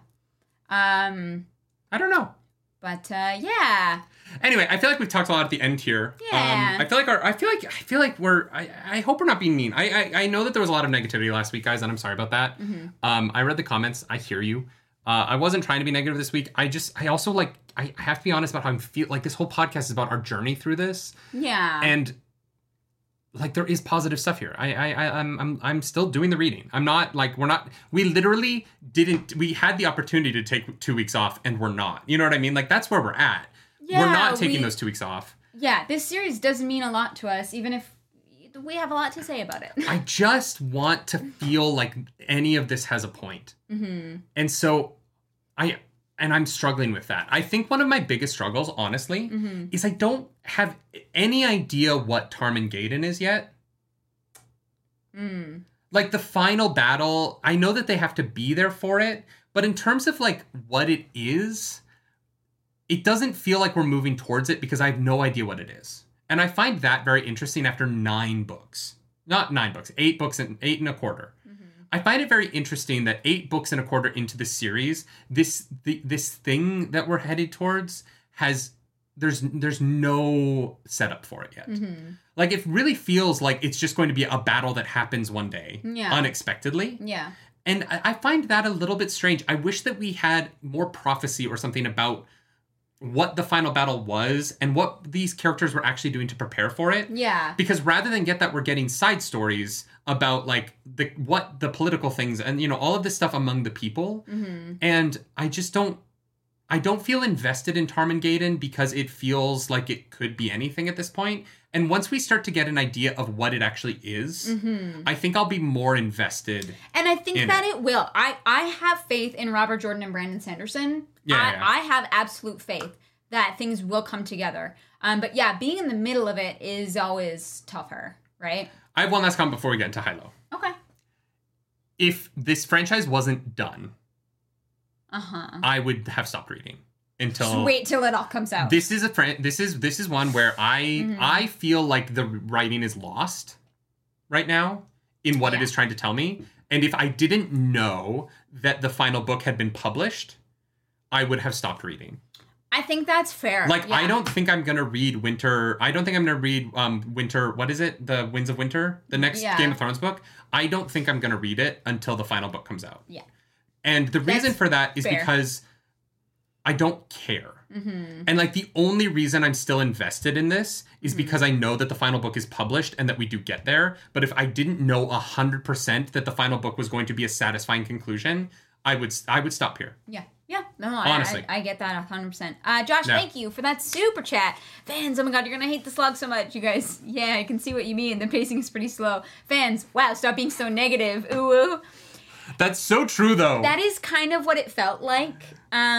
Why don't you love this thing that we've been telling you for a year? We've been doing this for a year. I know. We've been doing this series for a year, and people have been like, "You're gonna hate you're gonna hate book 8." And then we got there, and I was like, "I didn't really love it." And people are like, "Why are you not loving this? It's the great." And I'm like, "What? You told me for 11 months I wasn't gonna like it, and then you're surprised that you were right?" Yeah. People got upset with us last week, and if you go into the comments, you can read those if you like. I had to stop because. Yeah. I had to stop reading them. Unfortunately. But yeah, no, I we just have found the slog, and we understand, and we hear it. Like, I will read the rest of Song of Ice and Fire, and I've read all 5 of those books many times. Yeah, but when it finishes. I will read it when Brandon Sanderson writes A New Spring. Yeah. Did you see George R.R. Martin was doing an interview, I think it was with Colbert, and he was like, I'm 75% of the way through Winds of Winter. And Colbert was like, so it took 5 years to get 75% of the way. So the math. So we'll get it in like 2026? You know what, Mal? That is true. We did say to leave me in comments. That's our bad. Oh, leave me in comments. Just know that Clarissa doesn't read them. I read all of them. And that's why I have... anxiety? Gallstones. No. It's... Yeah. It's been turbulent, but we're going to get to the end, Oh, no, but here's the thing. I know that there's an end, so I'm down for it. Exactly. But if I was like, if it was 2000 and I was reading this book not knowing if this was ever going to end, you'd be like, okay, I think I would tap out. I'm going to wait until it's finished. Yeah. 100%. Yeah. Because... Yeah. Like, there's something about... There is something about these big stories that I have to know that that this is going to go somewhere.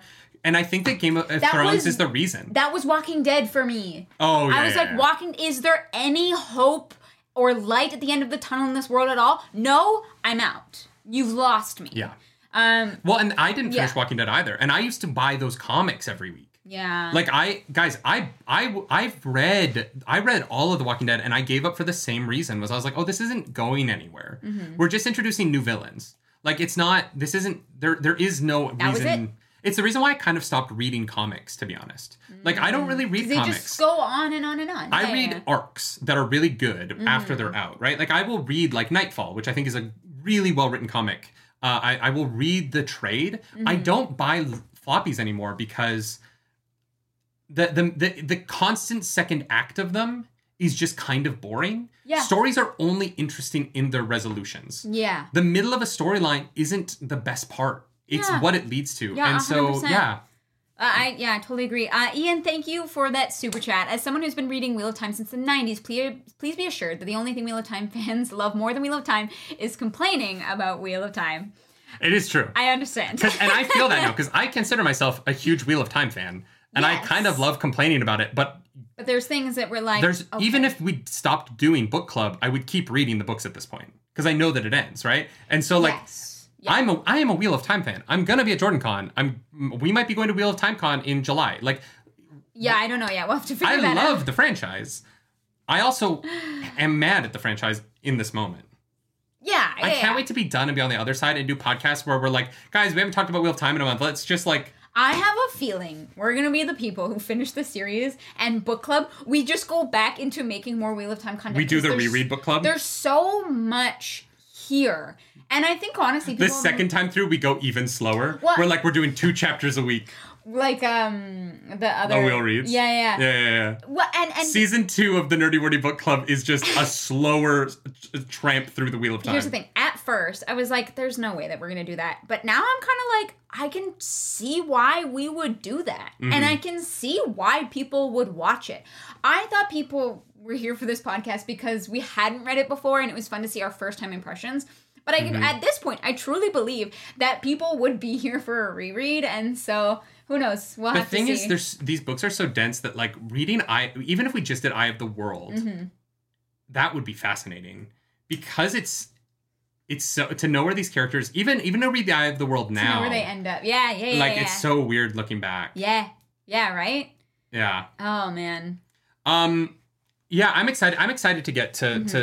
Here's the thing. I'm excited to read Chapter 7. So, like, even though I feel like we are kind of complaining a little bit, I'm still invested. Here for the next thing. Yes, 1,000%. And that's the testament to Robert Jordan. Mm-hmm. I feel like last week I was a little burnt out on some of the, like, the spanking stuff. Yeah. Yes. But I'm trying to be more open to that, even though chapter 3 of this was tough for me. Yeah. There's a point where, like, they're, like, tits down in the snow getting beat with rods that I was like, I know. I was like, fuck's sake, Jordan. Okay. Like, what are we doing here? Yeah. Mm-hmm. Yeah. So we're getting our tires changed in 10 minutes. So we gotta wrap up. Yeah, they're coming at 2. You never said that was confirmed. Oh, well, they said yes. All right, high-low. This is a thing that we did at my family dinner table. A lot of you probably spent time with your families yesterday for American Thanksgiving. Mm-hmm. I'm so sorry that you had to see them. Wow. Clarus is going to go first. And then I'll do my low, she'll do her low, and then I'll do my high. We compliment sandwich this because we commiserate over our lows, but we celebrate our highs. And that is how we are drawn closer together in our marriage, where we don't... Oh. What? No, I'll bring it up as my low. Say what your high is. I'll bring it up as my low. All right. If you guys have high lows, feel free to drop them in the chat or in the Discord where we can talk about them after. My high is specifically...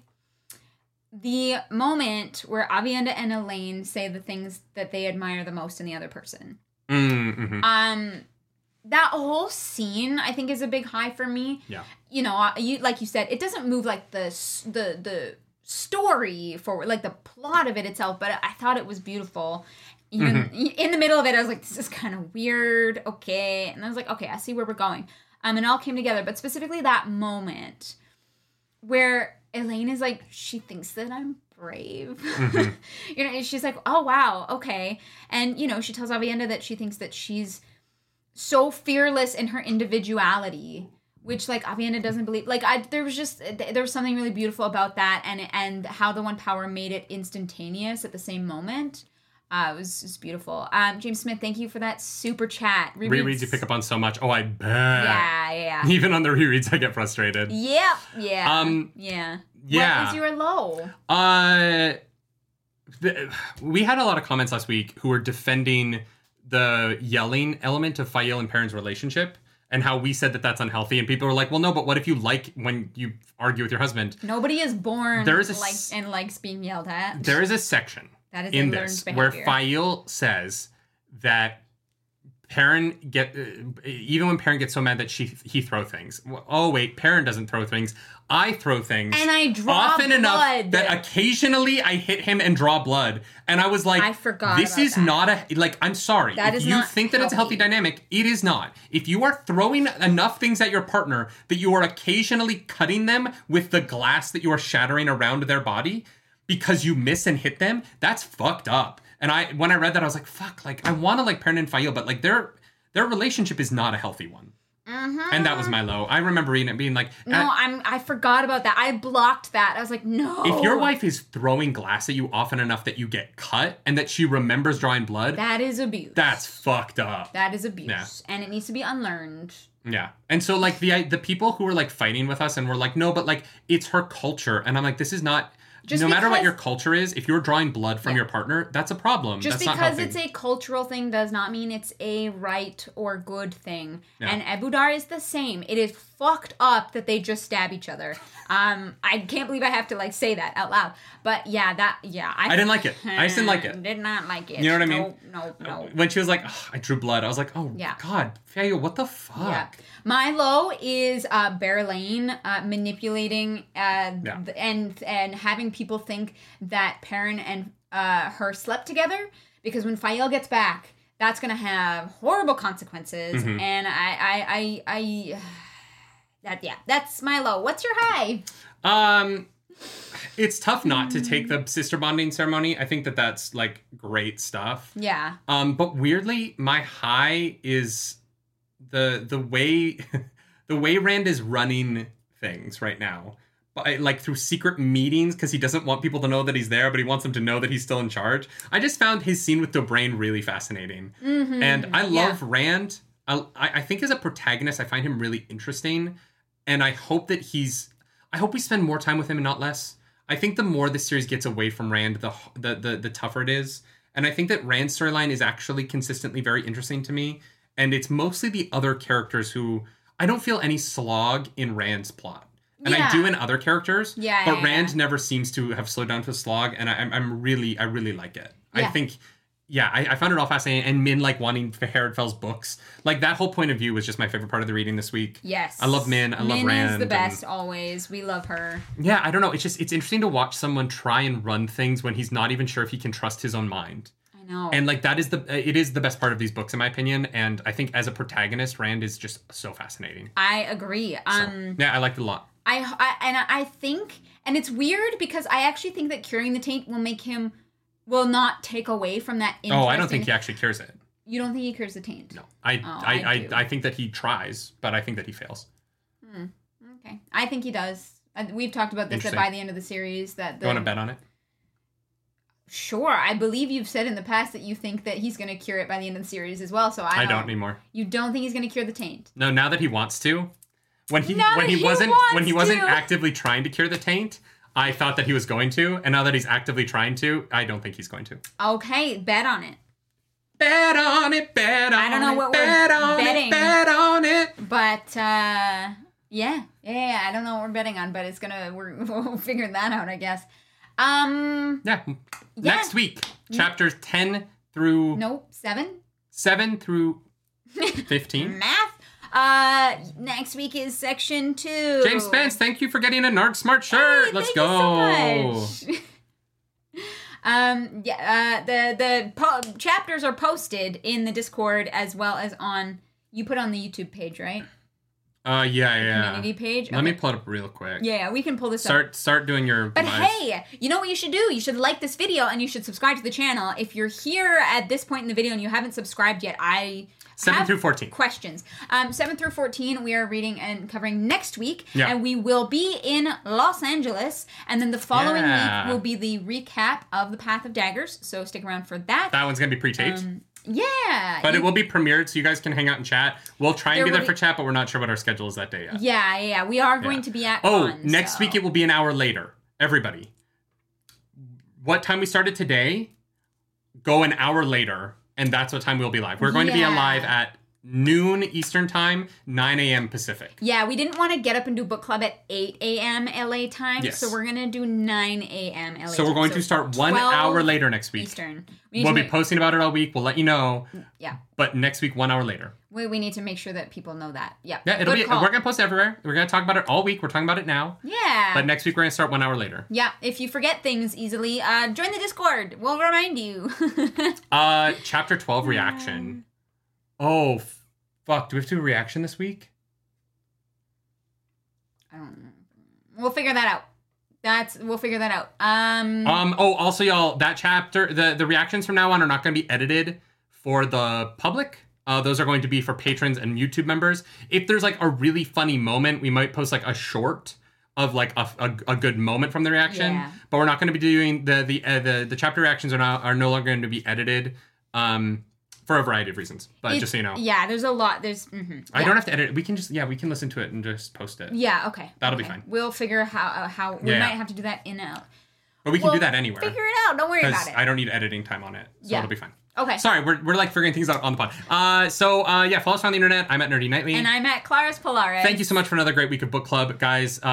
I'm really excited to see what's next. So let's get into that. Before we go get our tires changed, though, so that I don't crash again, because that was a fun thing. Hey, you're here and you're alive, so that's what matters. Smut Corner? Smut Corner. Smut Corner. Yeah, to be honest, I'm like, I don't know where I would add. I mean, I don't know. The first sister ceremony was pretty smutty. Avienda and, I think Amis signed up because she was like, wait, if I sign up, I have to feel the pain of childbirth.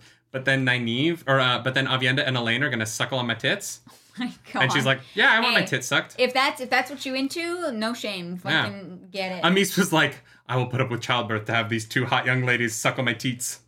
Oh my God. If I was writing the books, I would just like cut to the Rand and Min alone in the wilderness having like hot under the stars sex. Like every location that they want to. Like, can you imagine? Like, we're like, oh, there's this like 300-foot tower that somebody built a long time ago. We can travel to the top of that and just like have sex overlooking all of Randland. Oh my God, so much fun! Yeah. Right, Rand and Min, while they're spreading stories about him being in every country, they're also trying to like check sex in every country off their list. Sex in every country.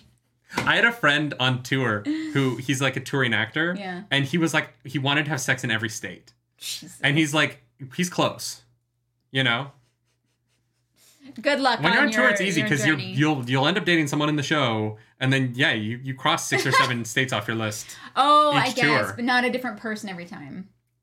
No, well, sometimes, but not every time. Sure, yeah. Okay, that's fair. Yeah, no, Min and Rand definitely bone down because Rand needs to relieve some stress. Absolutely. Oh, absolutely. I don't want to add any smut into any of the others, like the 6 chapters. Yeah, no, me neither. It's tough. It's tough because nobody's with their partner anymore. Everyone's been kidnapped except Min. Basically, yeah. Egwene hasn't been kidnapped. I'm proud of Egwene. Someone was abducted and it wasn't her. It was not Egwene. That's nice to see. The one thing I will say is that I'm glad that the Gaishan-ness of it all means that there's not going to be any sexual abuse of the women. Yeah. Thank goodness. And you know, it's at least the Aiel are better than the Black Tower in that way. I guess I don't know. Sure. Smut corner. Bar is low. Anyways, thank you guys for. The bar is on the floor. Another stream. We appreciate y'all, and we'll see you over in the Discord. Does this mean Fael is going to level up? Wait, does this mean Fael is going to be the next Emerald Seat? Because she's been kidnapped. Egwene got abducted into being the Emerald Seat. The same. No. Fael is going to become the Queen of Saldaea. Because she got abducted. That's how this works. Manetheren would kind of be like a long country, but it could work. All right, thanks, guys. We'll see you next week. Thank you, mods. We wouldn't be anything without our mods, guys. Thank them. Absolutely. And we will be back live from Los Angeles 1 hour later than usual next week with chapter 7 through 14. Do something nerdy tonight. Bye, guys. Bye.